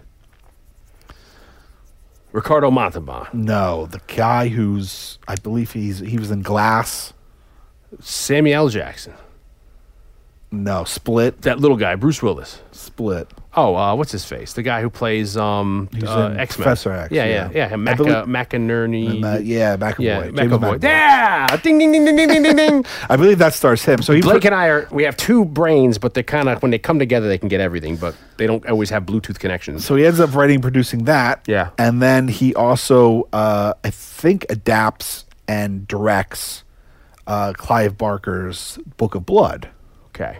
For that movie, the Book of Blood, which is the books of blood are, I think there's a couple of them. That's a collection of short stories by Clive Barker, and That are movies? That some of them have been made into movies, like Lord of Illusion comes from one of those stories, and so Midnight Meat Train, I believe, comes from one of those stories. But so in the early 2000s, Is Lord of Illusions out? Can you get that anywhere? yeah, I think Scream Factor might have just put Okay, that. I'd like on to rewatch on that. the new version Yeah. of that. But John Harrison was asked to do, was hired to do a Book of Blood. So they made a movie called The Book of Blood, which I think fuses together one or two stories, but not in a, not so much in an anthology type way. But Yeah. instead kind of fuses them together. So Harrison's become kind of a director in his own right. He directs television, and he is directing a few of the episodes of the new Creepshow television series on Shudder, Yeah. which has started airing already, and I've watched the first 2 episodes so far. Yeah. And I'm a little disappointed that his theme is not the theme to the show. The one from the... From Creepshow. Yeah. It's a Creepshow-esque theme. Yeah, but it's not. It's not his theme. Do they and I have- wouldn't even bother me if they just redid it to make it sound more contemporary. Yeah. But it's not his theme. And that Do they kind have of the bugs me a skull in little it or bit. anything like that? They have the creeper. I mean, it's a different. Yeah. It looks quite different. I haven't seen it because you have to pay everything you have to pay for now, and I don't have the money. So let's now turn around and get into some of this while we have the time. Yeah. Let's get into the nitty gritty. Yeah, let's see, what do you got here? What should we do? We just did the whole backstory about talking about, EC Comics and the buildup of them being able to shoot in places, and how we unpacked our big bags, because we had a lot of chests and steamer trunks of what's going on here. So let's go to the first story, I guess. Yeah, you wanted to talk about the stories. Yeah, so I mean, you get Father's Day. I mean, what a great concept you're saying, like how Stephen King wrote it. Yeah. The concept in mind that it's like a comeuppance with her. I'm not sure we need to get No. into the specifics of each of the stories. I think this movie is probably a little more Open. recognizable, but in terms of going through plots. I mean, this was always my, where's my cake, Lydia? Like there's from years, there's stuff I would quote, or like in the next story, the Stephen King story, where the guy's like, "This is going to be extremely painful." Like, I love all this stuff. The first story is, I love you automatically get the style with the comic book. This is a thing too where some years ago they did that director's cut re-release of Walter Hill's The Warriors, and they kind Yeah. of did this. Yeah. And then that's why I was always like, hey, it kind of looks like Creepshow now, how they're doing these. They'll I personally didn't like that cut. I mean, I liked the beginning where he sets up on what he was basing it off of, but I didn't like the comic book interjections because I thought it ruined some of the moments in the movie. Sure. But I loved here how you have that where, you're seeing, not only are you seeing at the beginning the comic book going into the frame, but then you'll have scenes where you'll see the camera actually like panning across panels, and it's all live action of the cars and all that. And the idea, Yeah, you get like the 2 angles of the car in one frame, doing a split screen, but using the comic book panels as the device to have a split screen. yeah. So it's all that stuff is amazing. But also the end, when the shit starts hitting the fan and you get like the lights behind, the primary lights behind them with the scrimmed shadows. Yeah, they said that they were kind of devised ways to make it look like a comic book quickly, or those how many of those inserts they could get of those wild primary colored, and I guess they would set up the lights that way. So like in the crate part, right when the janitor gets bitten, they must change the light cue, and all of a sudden at the same time you have all the, it looks like the comic book would look with all these primary colors, where the moods reflecting in the lighting. I find that amazing, as well as the sound design itself. Yeah. That's a different thing, but But it's beautiful. I mean, when those things, especially the ones that stick out to me, are from Father's Day because those are the first times you see it. Yeah. You know, it happens a little bit probably in all of them, but at the end of Father's Day when you have the sun, and those When they're it's just- screaming and like that. Yeah, And and you it's see just- I guess what I'm trying to get at is that it doesn't. Like, I feel like that was so far ahead of its time that when you look at it now, it still looks fucking fresh and Yeah. gorgeous. Yeah. Like, it doesn't look like, because a lot of the stuff looks dated just because it's like people are in certain fashions, people's hairstyles are a certain way. You know, Ed Harris, young, It's great. you know, but so like things date it, and not Yeah. necessarily in a bad way, just the way it looks. I mean, it's It's a just, time capsule. yeah. But when those things hit, it's like they look fucking gorgeous. Yeah.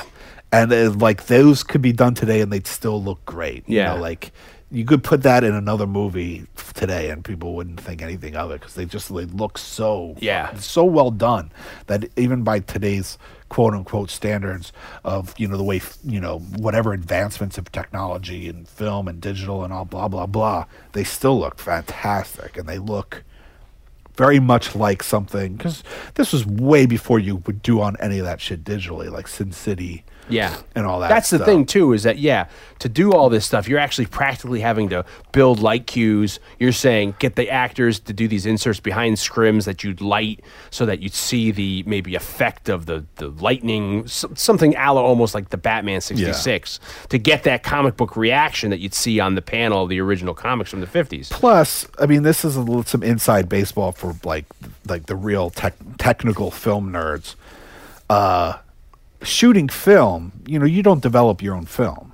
You have Yeah. to send it someplace. Yeah. No, when you would send your film, your negative to someplace, and you'd get a work print back so that you could start editing, because this is pre-digital. You would actually cut and paste film. You would Splice. You would pay them to do, I think, what was either a 1-light work print or like a 3-light work print, and then you'd have guys who would sit there, and as they were filming it, as they were processing it, and, you know, Developing making a work print from the negative, they would sit there and they would do like a rough color correction of your print. So that's why you'd see people use things like the color bars, like a slate with color. Yeah, because you have to adjust and get the right, so that they could see what something recognizable colors look like in the lighting that you're shooting. And you remember when we did my senior film, you were the DP on that. I wanted to have a lot of the bright creep show kind of looking lights. Yeah. And then when we got it processing back, they for processed all that shit out. Yeah, because I didn't think to tell them it. I didn't have the money or whatever to have them do it again. What happens is because they saw like these crazy like orange lights in Or Dion's blue, film yeah. or whatever lights, and then they'd be like, "That looks weird." Yeah. So then they would try. They think they're doing you a favor by, you know, timing it right or whatever, Yeah. or upping or downing the exposure. And I think there's only a couple scenes I don't remember, like when they're sitting in the car outside before the burglary. That was really blue. I think Yeah. they kept that, and then maybe something else. But yeah, so I was going for that look, and then I didn't. You're supposed to put a note on your please don't. Yeah. You put a notation, and I didn't know that they would even. And then when we got it back, you and Aaron were like, "Fuck." So apparently this was a big problem in processing Creepshow. Oh, really? Okay. Look, I'm not the only one. I don't feel so like an idiot. Because they had these crazy primary reds and blues and stuff, and so they'd have to like the color corrector fight with the color correctors at the processing places to be like, no, don't time out. Yeah. You know, And don't what is correct that? the red. Yeah, that means you just have to you're playing with the exposure to Yeah, try the to, different they'll add more blue to offset the red so that it, you know, makes it more. and they think they're doing you a favor by correcting maybe This shit looks crazy. Yeah. Something went wrong. Yeah, exactly. Some guy, some union guy. So my point was, Yeah. that's what I was getting at, is to then keep all those effects became actually a very arduous process for Yeah. them, especially in you know, obviously they have a little more control when they go to make the final print, but in editing they had to really fight with the color of the processing places to not correct those crazy colors. And this is something you don't have to even to worry about now. You don't have to worry about digital Yeah. because you're shooting on camera. Or you're shooting and at your fucking yourself phone. and you're and you're color correcting it yourself on your app, on the or in post production on your editing equipment. So this first story is I love watching it now and knowing it so well. It's so interesting to see that the idea of the suddenly all the eroticism in it, where it's like the daughter's married Ed Harris because you could maybe he's like a fuck toy, and then even the mother's kind of interested in Ed Harris. Maybe even the brother, who's I got in overtones. Maybe he's bisexual or gay. I even got overtones that maybe you're getting a little incest between the brother and sister, a la like Game of Thrones. You see now. Yeah. Spoiler alert. So everything even the mother was So and then Ed Harris is just like he's married into this rich family, and then you have the patriarch who's the mother who's coming, and she killed the father. I love the flashback of that with the ashtray, because very much we go back to like the opening of Night Stalker with Portavoy, where it's like the old person you're taking care of, you begin to hate them or whatever, and then you end up killing them or for whatever, for the money or whatever. Or even Telltale Heart by Edgar Allan Poe. So it's I love all that, and then the effect of when he comes out of the grave. I mean, there's an interesting story where they talk about, I guess, for there's a James Joyce short story called what's this called? Finnegan's Wake, where in the James Joyce, who's an Irish author, whiskey in Gaelic means water of life, and in that story they pour some whiskey on the person who died, and he comes back to life, a builder's laborer. He falls off a ladder, breaks his skull, and they revive him by pouring whiskey on his face, and that brings him back to life in that story. And if that's off an old street ballad, a Dublin street ballad, one of these bar songs. So that's speculation if she did pour some whiskey on the grave, and maybe that started this whole thing. But when he comes out of the grave, I mean, it's such a different look from what we've talked about before, from certainly Romero's zombies, but it's so much like the of the it looks like EC a cover of an EC comic. And then you hear this voice, which is this effect they put on kind of all the stories when they have to do this voice, and it's terrifying for me that they're speaking through like maybe a 40s microphone, like, where's my cake lady? That weird gargling effect they have. It's terrifying, but you hear variations of it in each story. I think it's important to note that like this is another George Romero zombie movie. Yeah.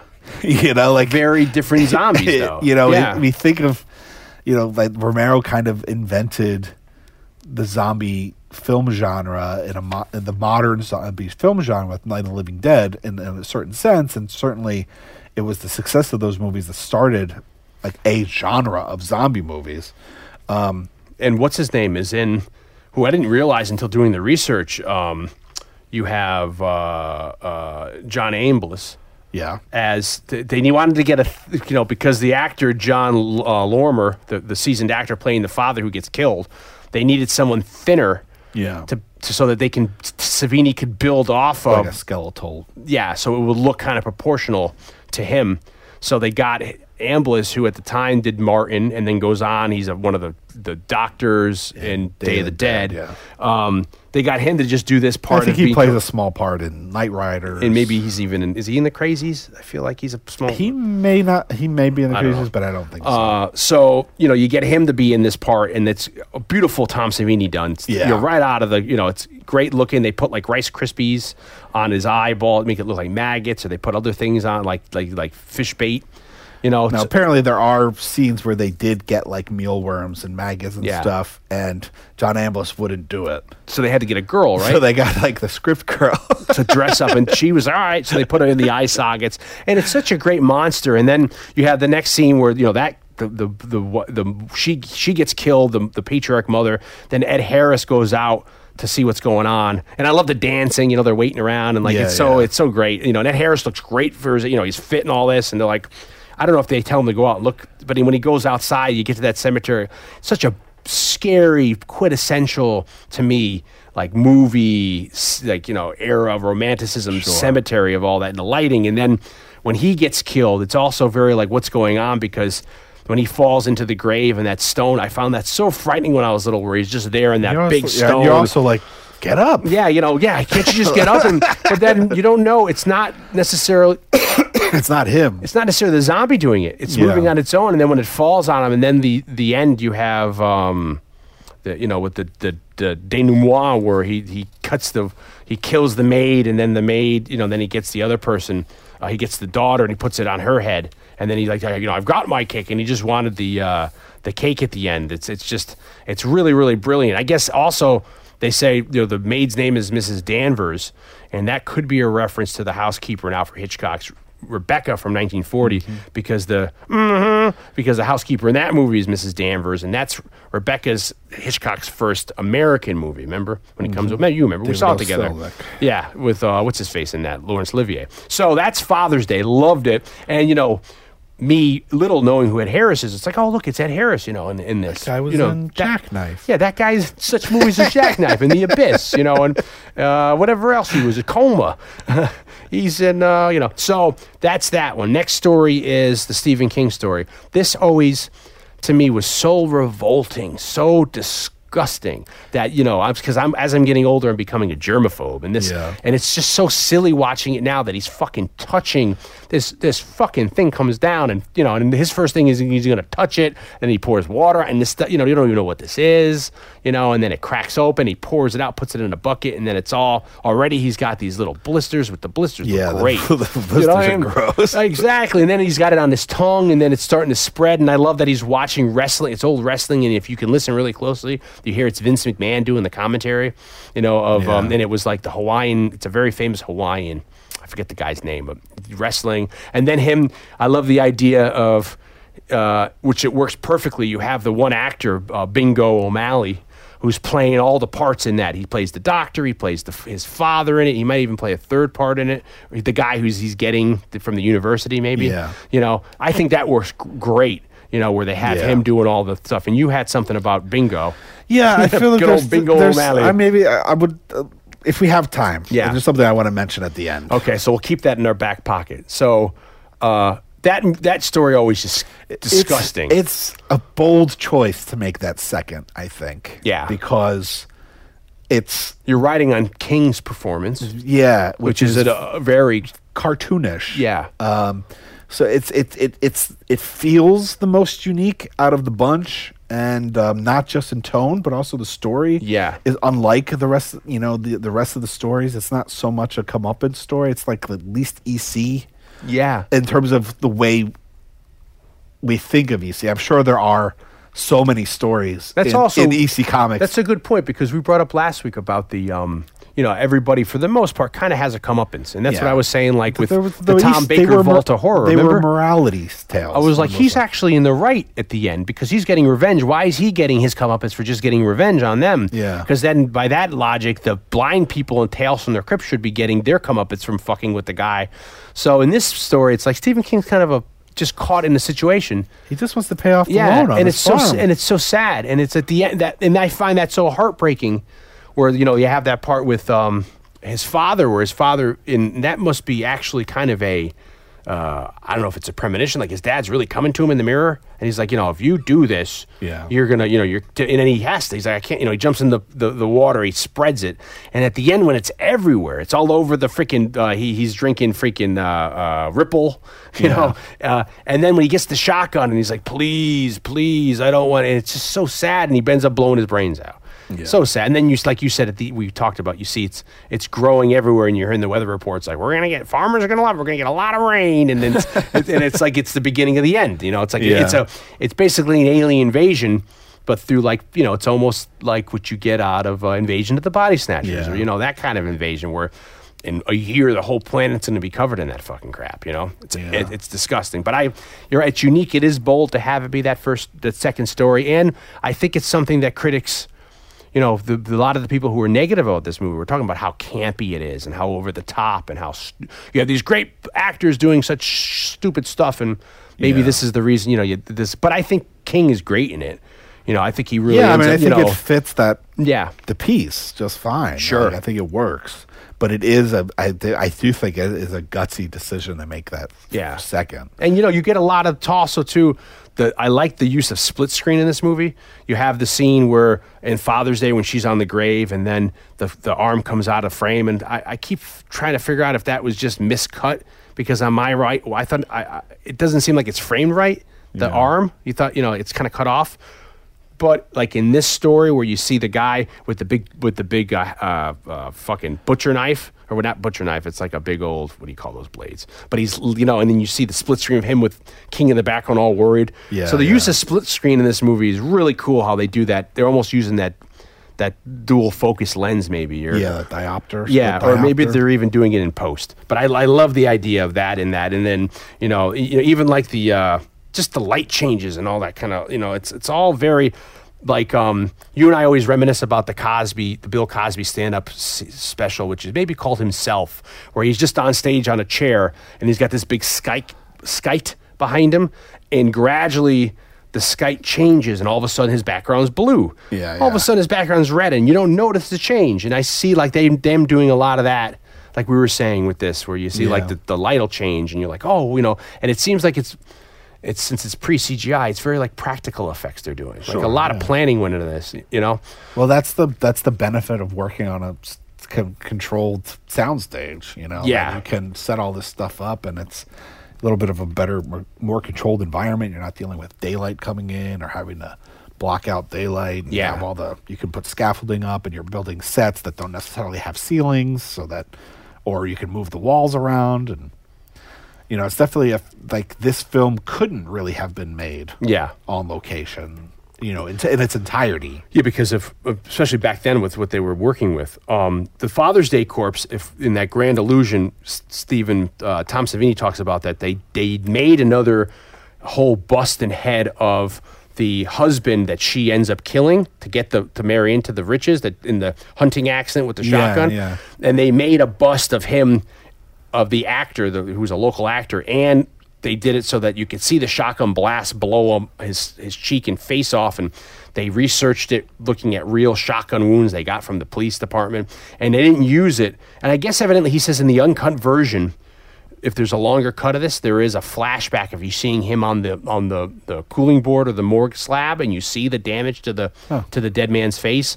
But what they did was they recycled that bust, and that is the head they put in the beach sand, the reversal. They put a wig on it, and that's the back of the head you see when the tide's coming in. They used it there. So the next story after the Stephen King one is what? Is it the Tide You Over? Yeah. This to me is like my most favorite story of and the series. And it's another Romero zombie tale. Again, yeah, exactly. Romero edited it himself. I find this so polished in so many ways. To me, it is very EC Comics. Leslie Nielsen and Ted Danson in this, it seems like maybe they work in the industry. They're like newscasters or something. I think he's maybe a television producer, or like Leslie Nielsen, or like a TV host or something. Like he's and his wife is cheating on him with Ted Danson, and I feel like Ted Danson's like a sports guy or something. Like he's athletic because that's why he's and I gotta say that Leslie Nielsen is fucking amazing in this, and I was trying to think if this is one of the last times you see Leslie Nielsen for the most part doing straight work, because he then later in life reinvents himself in this brilliant comedy of the Naked Gun movies and all those other movies he does. But he did tons of he's in Forbidden Planet as the leading man. He's in tons of TV work. He's in Repossessed with Linda Blair. Yeah, that's later on. That's part of the spoof era. Yeah, and he's in the Dracula Dead and Loving. Maybe he's the grandfather, the vampire. He does all this straight work, episodic work in this. He's Irwin Allen, the Poseidon Adventure. He's the captain before when the wave hits. And you forget these little things. And in this, I didn't know if this is his last straight role, but he's so good in this. I believe he's also in Prom Night. Yeah, I think you're right. He is in Prom Night. Might be after this. Yeah. I mean, I'm sure he does tons of TV, so I'm sure he had a lot of straight work after this, but like mainstream, people, I think our generation may remember him just as that bumbling Naked Gun, Drevin, whatever his name is in that, with George Kennedy, and the Juice.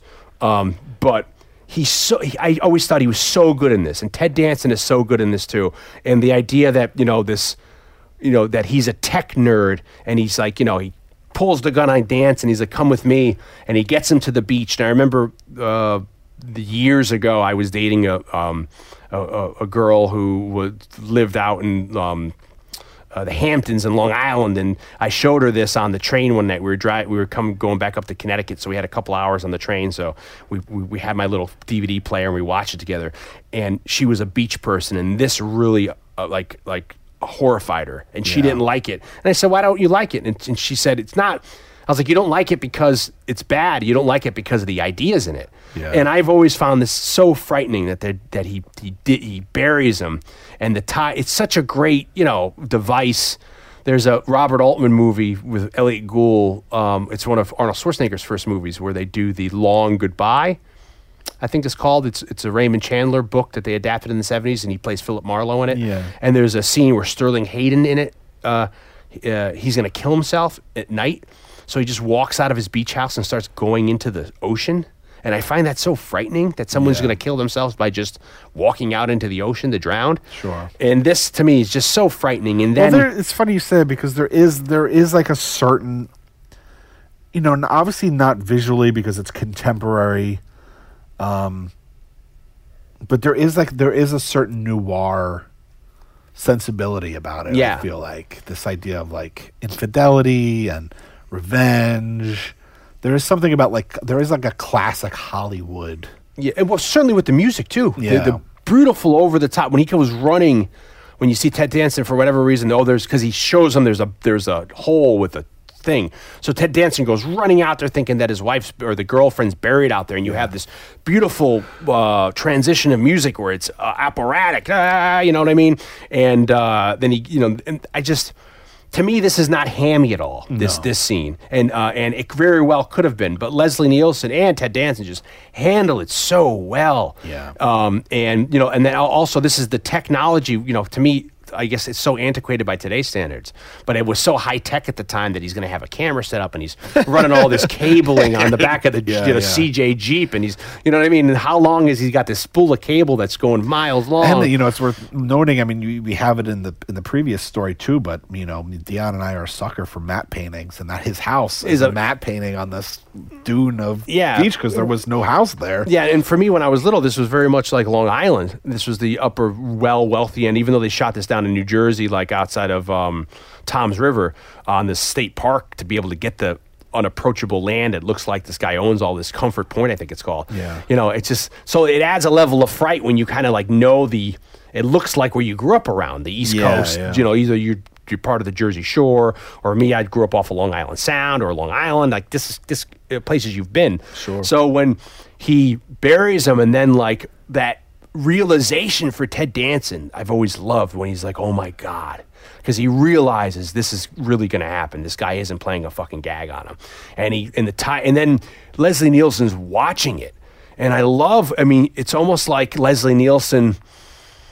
There's a point where he stops laughing and he's looking and he's watching and he's like almost like this is going to happen, and he's saying, he's almost like watching it get done.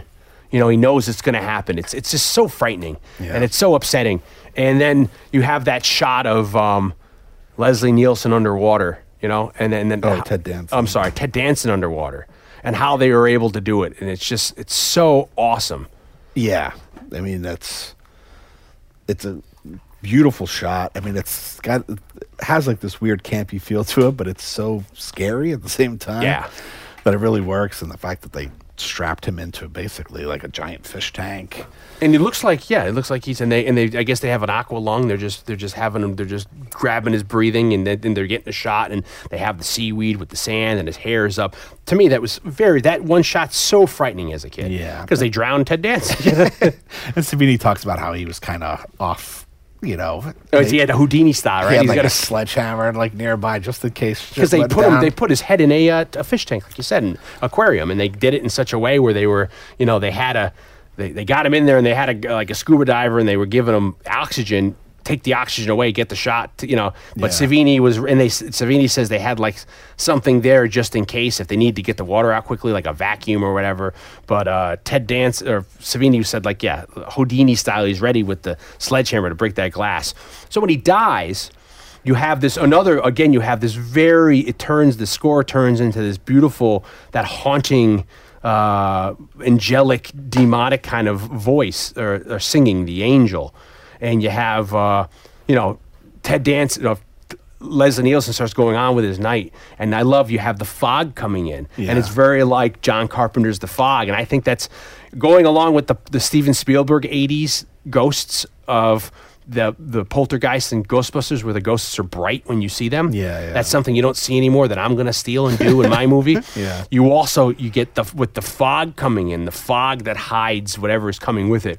Very frightening for me. So when you see this fog on all his security cameras and he's taking a freaking shower and you see just coming in, and then they open the door and they start coming in, and I know I'm going on a bit about this, but I just love it so much. And then, when he finally realizes what's going on, and I think he's hearing their voices again. It's that really freaky sound, that and then when he sees them burst in, and he has his gun, and to me it's just so amazing the levels of beats Leslie Nielsen's able to get. Yeah. Where he doesn't realize what it is, and he shoots him, then he realizes he's shooting him, and it's great Savini. It's great zombie work by Savini. Apparently it's all like toilet paper. Yeah, to get that, to the barrier, to get the water to come out, and how he's doing his squib But I think works. he talks about how, like, even the whole masks were all just like toilet paper with some kind of adhesive. And he says he took a lot of creative license because he talked to MEs,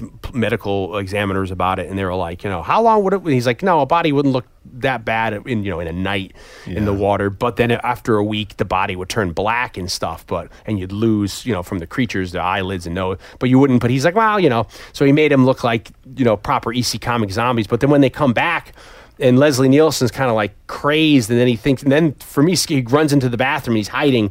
And then he turns around and they're there, and you get that scream, and it's just the madness of him, scream, like freaking horrified. And then he's laughing because he realized, and then the end of it, the coda where they put him in and then the whole thing is like, how long can you, come on, we all float down here, Richard. We all float, Richard. Go to the beach, Richard. It's so freaky. And then, that's, love it. And he's like, I can hold my breath for a very long time. And then it ends. And then we go to the crate. Yeah, which opens up with that John Harrison beautiful piano score. And it sets up like the collegiate university atmosphere. It's the longest story of the bunch, I think. Yeah. That Adrienne Barbeau plays an awful woman. Yeah, God bless her. A great performance, though. I mean, it's great. I mean, it's a bit over the top, but it works in the context of Creepshow, absolutely. Sure.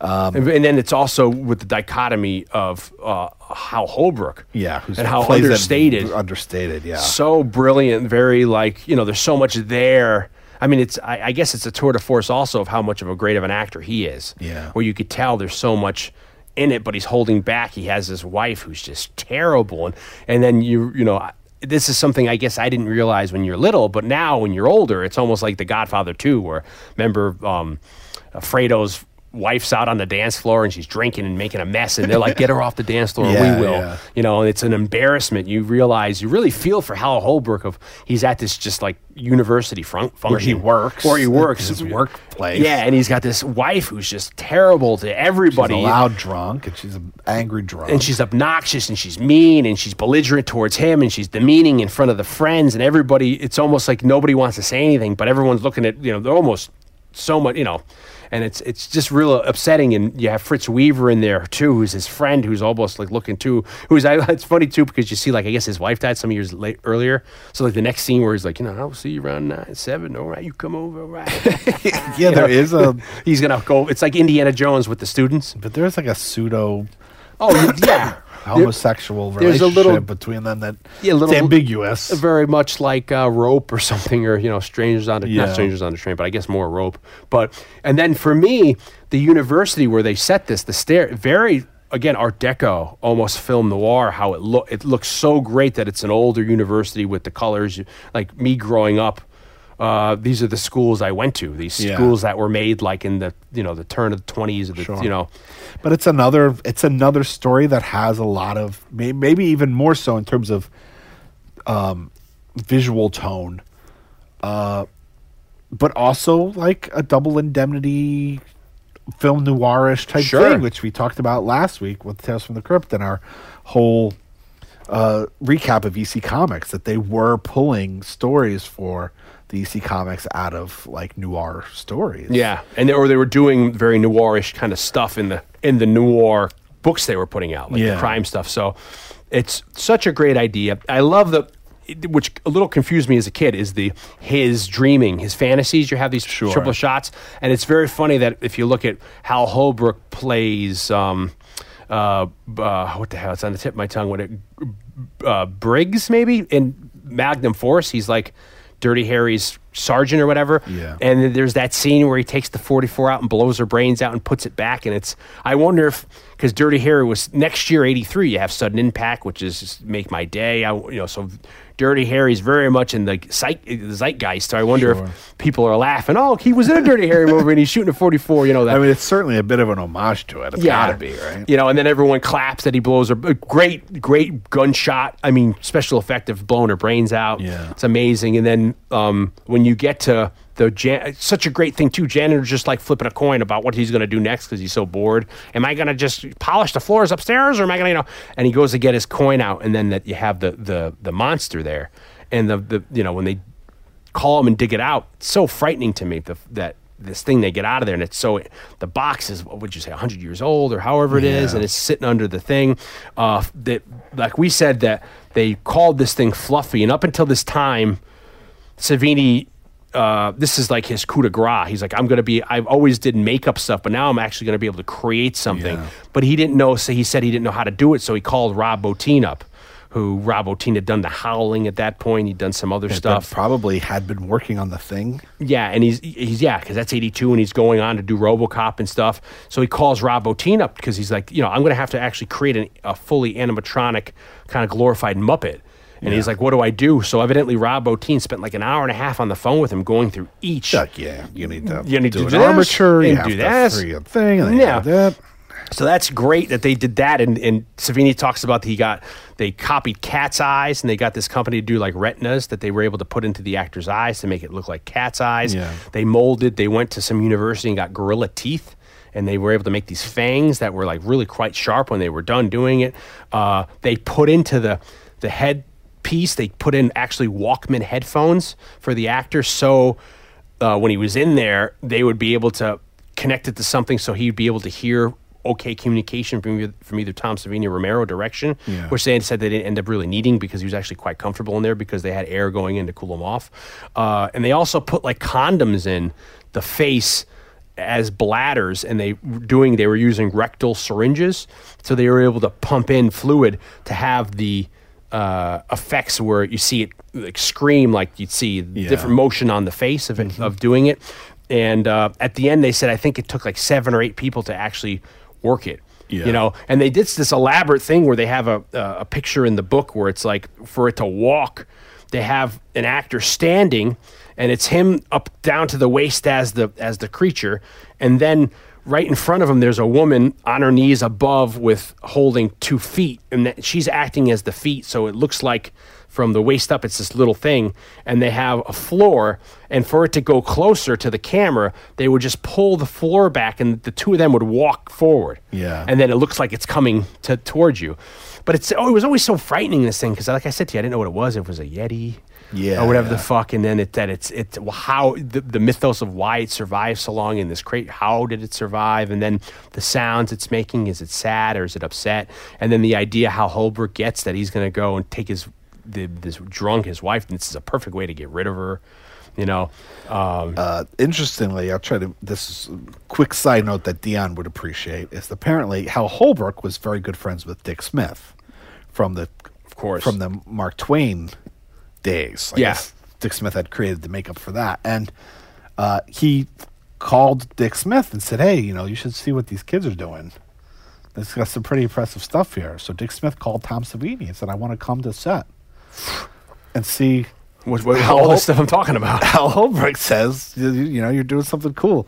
So Dick Smith flew in. They picked him up at the airport. Dick Smith spent the day on set, and Savini was describing what he did, and Dick Smith was telling him what he was doing recently, which was like Ghost Story and something else. And so I think I get the sense from the way Savini talks about it that that's how he met Dick Smith and became friendly with Dick Smith, and how getting Dick Smith's approval was like, getting an A from an A+ from the teacher. Sure, yeah. That's amazing. And he talks for years. He talked about his love for Dick Smith, and then how Dick Smith was so open about how he did effects and pioneering the squid on the face and all that. So then you have this again, a way of him being able to get rid of the wife, and then him getting rid of the actual. He's going to throw it in some, like we talked about a couple weeks ago, when you want to get rid of something, you go to the local quarry. So he throws it into the quarry, and they had a little box they did, and evidently there's an unused shot where you look in the special effects book.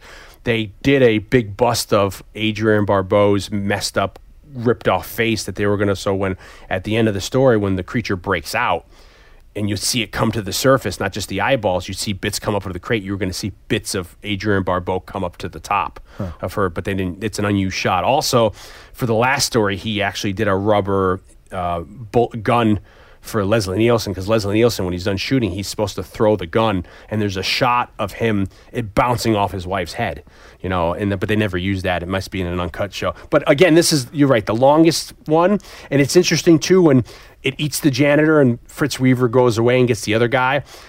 It seems that it knows the basement. It knows where it is because it pulls itself back into more questions of how does it know where to go? You know what I mean? It's just my head thinking of crazy stuff. So I loved, very EC Comics for me. I think Hal Holbrook, again, he's in great shape. He's got to be in his 60s. He's looking like very sinewy. Blake keeps talking about this Mark Twain special. He started in the late 60s doing this one-man play of Mark Twain that then premiered on TV that everybody watched, either on PBS or CBS, of them broadcasting his one-man play. And he became the quintessential Mark Twain one-man show, and he's been doing this for the next 50 years. Yeah. And I saw him in 2015 in Tarrytown do it. And I was front row seat. And it's amazing because at this point, Hal Holbrook's in his late 80s, and he's doing this one-man show of Mark Twain, and it's all monologue around like a desk, I think it was. And there's parts in his monologues where he has to cry, and we're close enough where you can still see he's still hitting those beats. Yeah. He's still getting misty-eyed. I'm just going to make him and Fritz Weaver amazing actors to get in here. Then the next one, which is, I think the last one. They're creeping up on you. Yeah. Which is E.G. Marshall. The bug one, amazing. I mean, that's the whole thing where they said they realized to get cockroaches, it's 50 cents a cockroach they had to buy. Yeah. And they needed like 100 or 300,000 cockroaches. So they went to entomologists.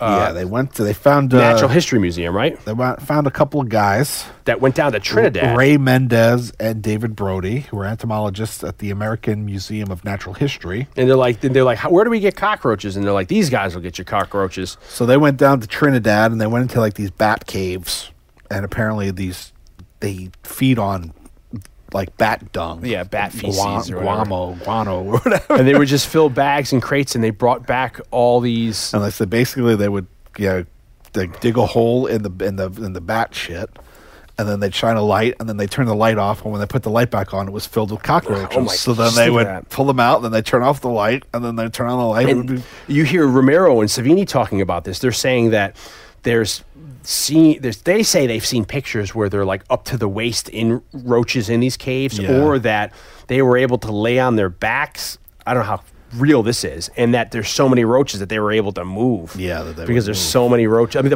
their body would move because there's so many roaches below them. So I think they collect like 20,000 of these things, or even I think there are several hundred. And then they bring them up, and they take two trailers, take over two makeup trailers, and fill them with, with these bugs in barrels, and they're giving them dog food to eat, and they breed, and they start to breed, and so they end up with like 250,000 of these things, of these Trinidadian, whatever you call that, cockroaches that they use in this scene. And apparently, the part of the deal was that they would have to kill them all at the end. Yeah, which is sad because they can't be bringing but apparently there's no way that they. I mean, you see, you think about that. That's disgusting. They're talking about if you take the phone apart.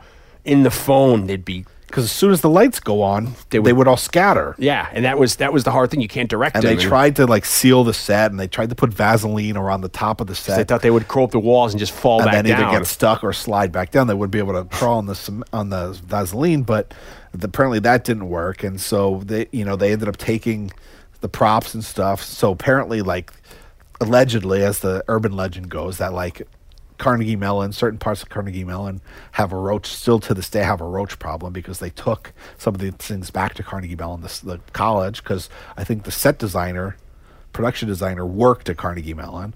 And then also like whoever took over that school to make offices or whatever, they to this day have a roach problem. And apparently they think there's roach Trinidadian roaches that are these Trinidadian roaches are all over the Pittsburgh area because you think of how many they brought up, and it's getting away. And then there's another guy, one of the production assistants. We should give a shout out to Cletus Anderson, who I guess was the production assistant who designed all this. Yeah, amazing his production set design. But he said that one of the guys saying that like they had like a scissor lift, and they saw all these roaches go under it, and then like the Teamster guy was coming to pick it up that day. He's like, "You done with the scissor lift?" And he's like, "Sure, take it away." And then because he didn't want to have to then for the next hour try to get all these cockroaches out of the mechanics of it. So it's stuff like that where these roaches travel out of there. But they said E.G. Marshall, they called him Eege. That and then they loved him. He was great to work with. I love the idea of him being in a New York City high rise, and then there's the blackout again. That's back to the Night Gallery or what really happened. The New York City blackouts at the time, and that his disgustingness for the roaches, and that all this stuff, and it's a comeuppance, and he's so good at it with him yelling at the people on the phone. I want him here on the Disney vacation, or he's not gonna have a fucking job, or the guy died, he killed himself, and that the other guy that comes to be the exterminator to help the bugs, and then them even talking through the futuristic. It's really good for the budget restrictions you hear that they had. Sure. It's really, really interesting that they were able to do all that and get all that kind of stuff. Now, this is, I think, just a very quick, good transition into Dion brought in. I had a thing about Bingo O'Malley. Yeah. I first saw in the 90s, or late 80s, or early 90s, Romero and Argento they did another anthology movie called Two Evil Eyes. Now, originally, that was supposed to be, they wanted to get a Carpenter. They wanted to do like 4 or 5 stories, all by masters of horror, and to adapt Edgar Allan Poe stories. Sure. It ends up only being Romero and Argento, which I think we probably talk a little bit about in Dawn of the Dead, because that was also a Romero-Argento collaboration. But I probably saw Two Evil Eyes before I saw Creepshow, definitely before I fell in love with Creepshow. And I always really liked the Dario Argento episode, but I always kind of hated the Romero episode until I kind of fell in love with Creepshow, and I became a fan of Creepshow. Okay. And I realized that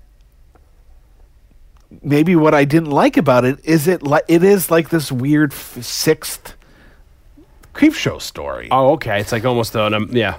And so Romero adapts the 1845 short story by Edgar Allan Poe called "The Facts in the Case of M. Valdemar." A great short story if you haven't read it.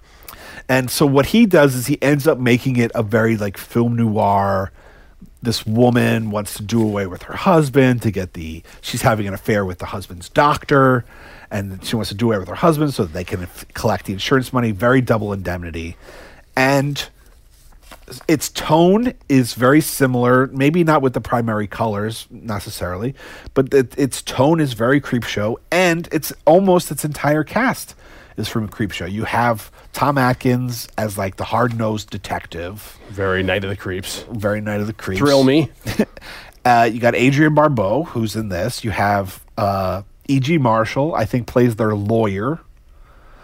And Bingo O'Malley, who we talked about, who's in the Stephen King story. Plays all the parts. The Jordy Verrill. He's the dying husband. The one that's kept alive? Yeah. Oh, my gosh. And so I totally recommend... Savini, the effects done by Savini. Effects are done exactly though. Even the effects are done by. And he has Savini. A cameo, right, in it. He's like a psycho that's getting arrested. Yeah, probably at the very beginning one. Of it. Yeah, either at the very beginning of Romero's or the very beginning. Yeah, I guess you're right. Probably in the. I've only seen it once one. with you. But so I never really got it. But now that I fall in love with Creepshow, it's totally worth checking out because it does feel like a sixth story, or at least a very loving homage to his work on Creepshow. There's also some trivial things, like I've heard that Stephen King was writing Christine while they made Creepshow, and Christine is named after George Romero's wife, who's Christine.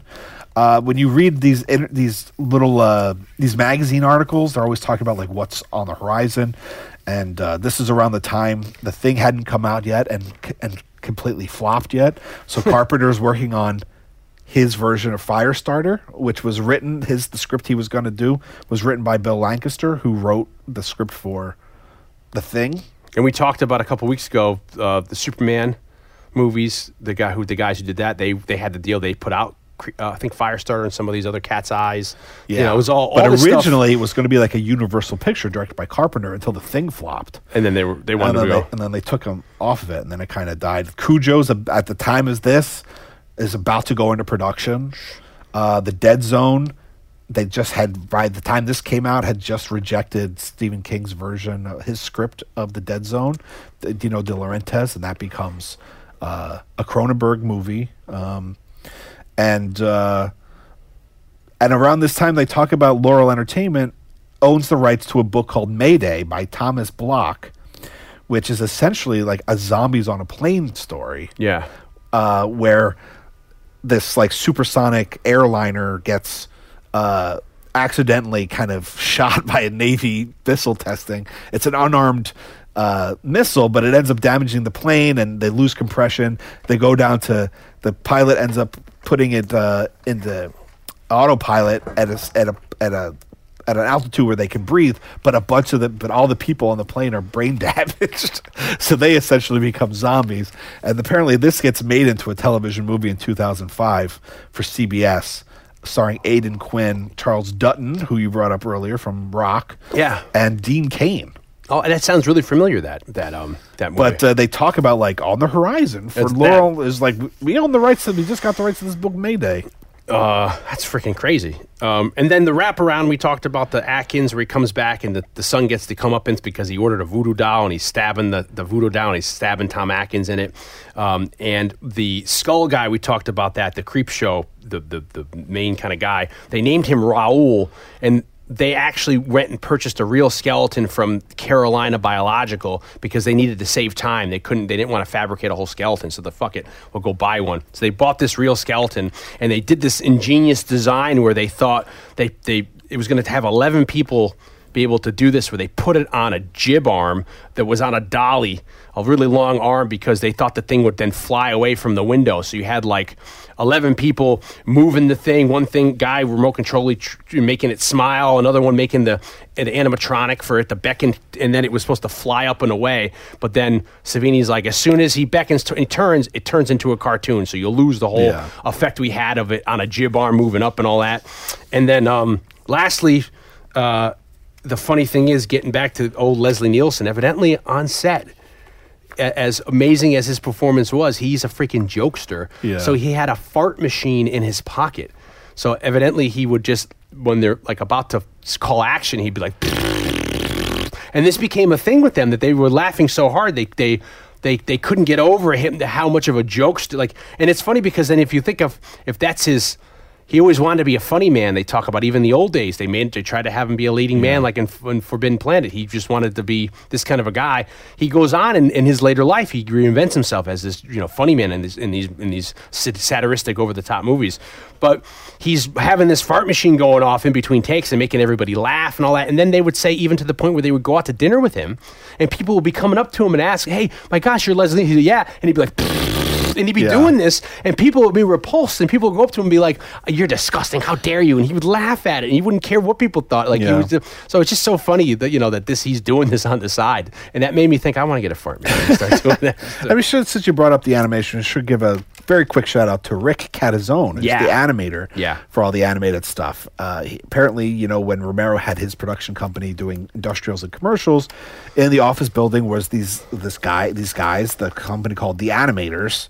And so he knew them for a long time, and the Animators were the company that Romero hired to put the opening titles on Night of the Living Dead. Yeah, and they got him to animate all that the connecting tissue of all that stuff. And the creeper guy and all that stuff. That then goes hand in hand with Jack Kamen doing the actual art. So I love this movie. And I they thought it was eventually did release a comic book of it with the cover art and written by Jack Kamen, but the interior art of the released comic book is by the great Bernie Wrightson, which I believe we brought up briefly last week as well. So fabulous movie.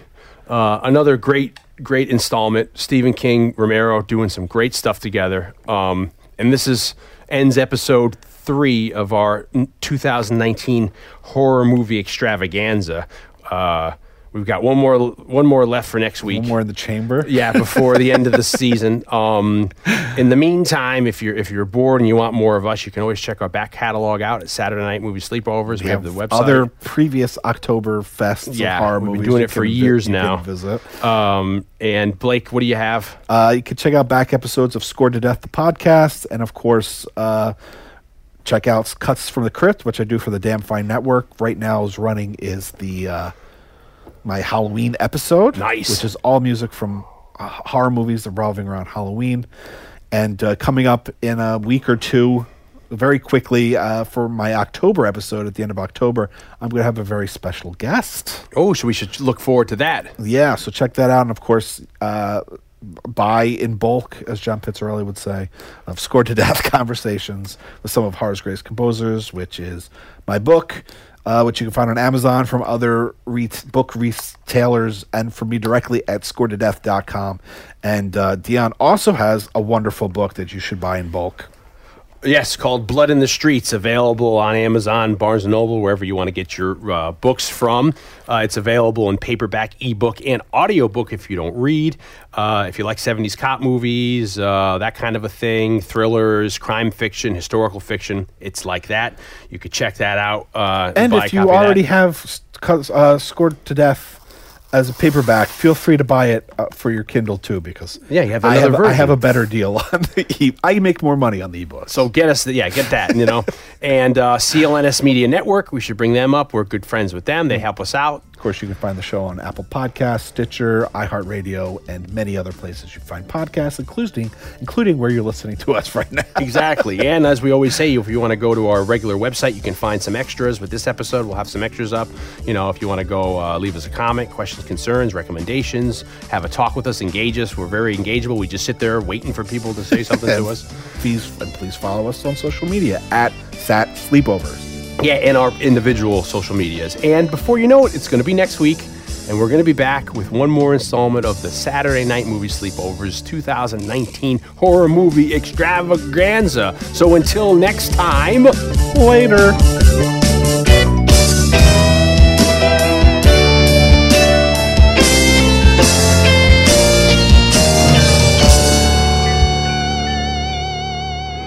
Blacula is back. All new, all powerful. Blacula, the Black Prince of Shadows, rises from his grave to stalk the earth again in the all-new motion picture chiller, Scream, Blacula, Scream. Blacula returns, quenching his thirst for blood in a death trap for his enemies. Blacula, more horrifying than Dracula, screaming for revenge against a voodoo cult of evil. See Scream, Blacula, Scream, all new, rated PG, starring William Marshall, Don Mitchell, and Pam Grier, the sensuous godmother of coffee. You were terrified at Blacula. Now the Prince of Shadows returns in Scream, Blacula, Scream. This is basic civil defense information from the Department of Defense, Office of Civil Defense, Washington. There's one easy, sensible thing your family should do to prepare for a possible time of emergency. Set aside a few simple, basic supplies you'll need to take to the public fallout shelter. Supplies to help keep you and your family alive and well in event of enemy attack. For instance, any special medicines or diet foods required by members of the family, insulin, heart tablets, baby food, and other infant supplies, blankets, a battery-powered radio, a flashlight, extra batteries. And if the nearest public shelter hasn't been stocked yet with emergency rations and supplies, you'll need to take as much food and water as you can carry. Emergency supplies are needed for a private home shelter, too. Lay in enough food, canned or packaged and preferably pre-cooked, for 2 weeks, plus enough drinking water in tightly kept containers or jars to give each person at least a quart a day or more. For help in making up a list of needed supplies, consult your local Civil Defense office.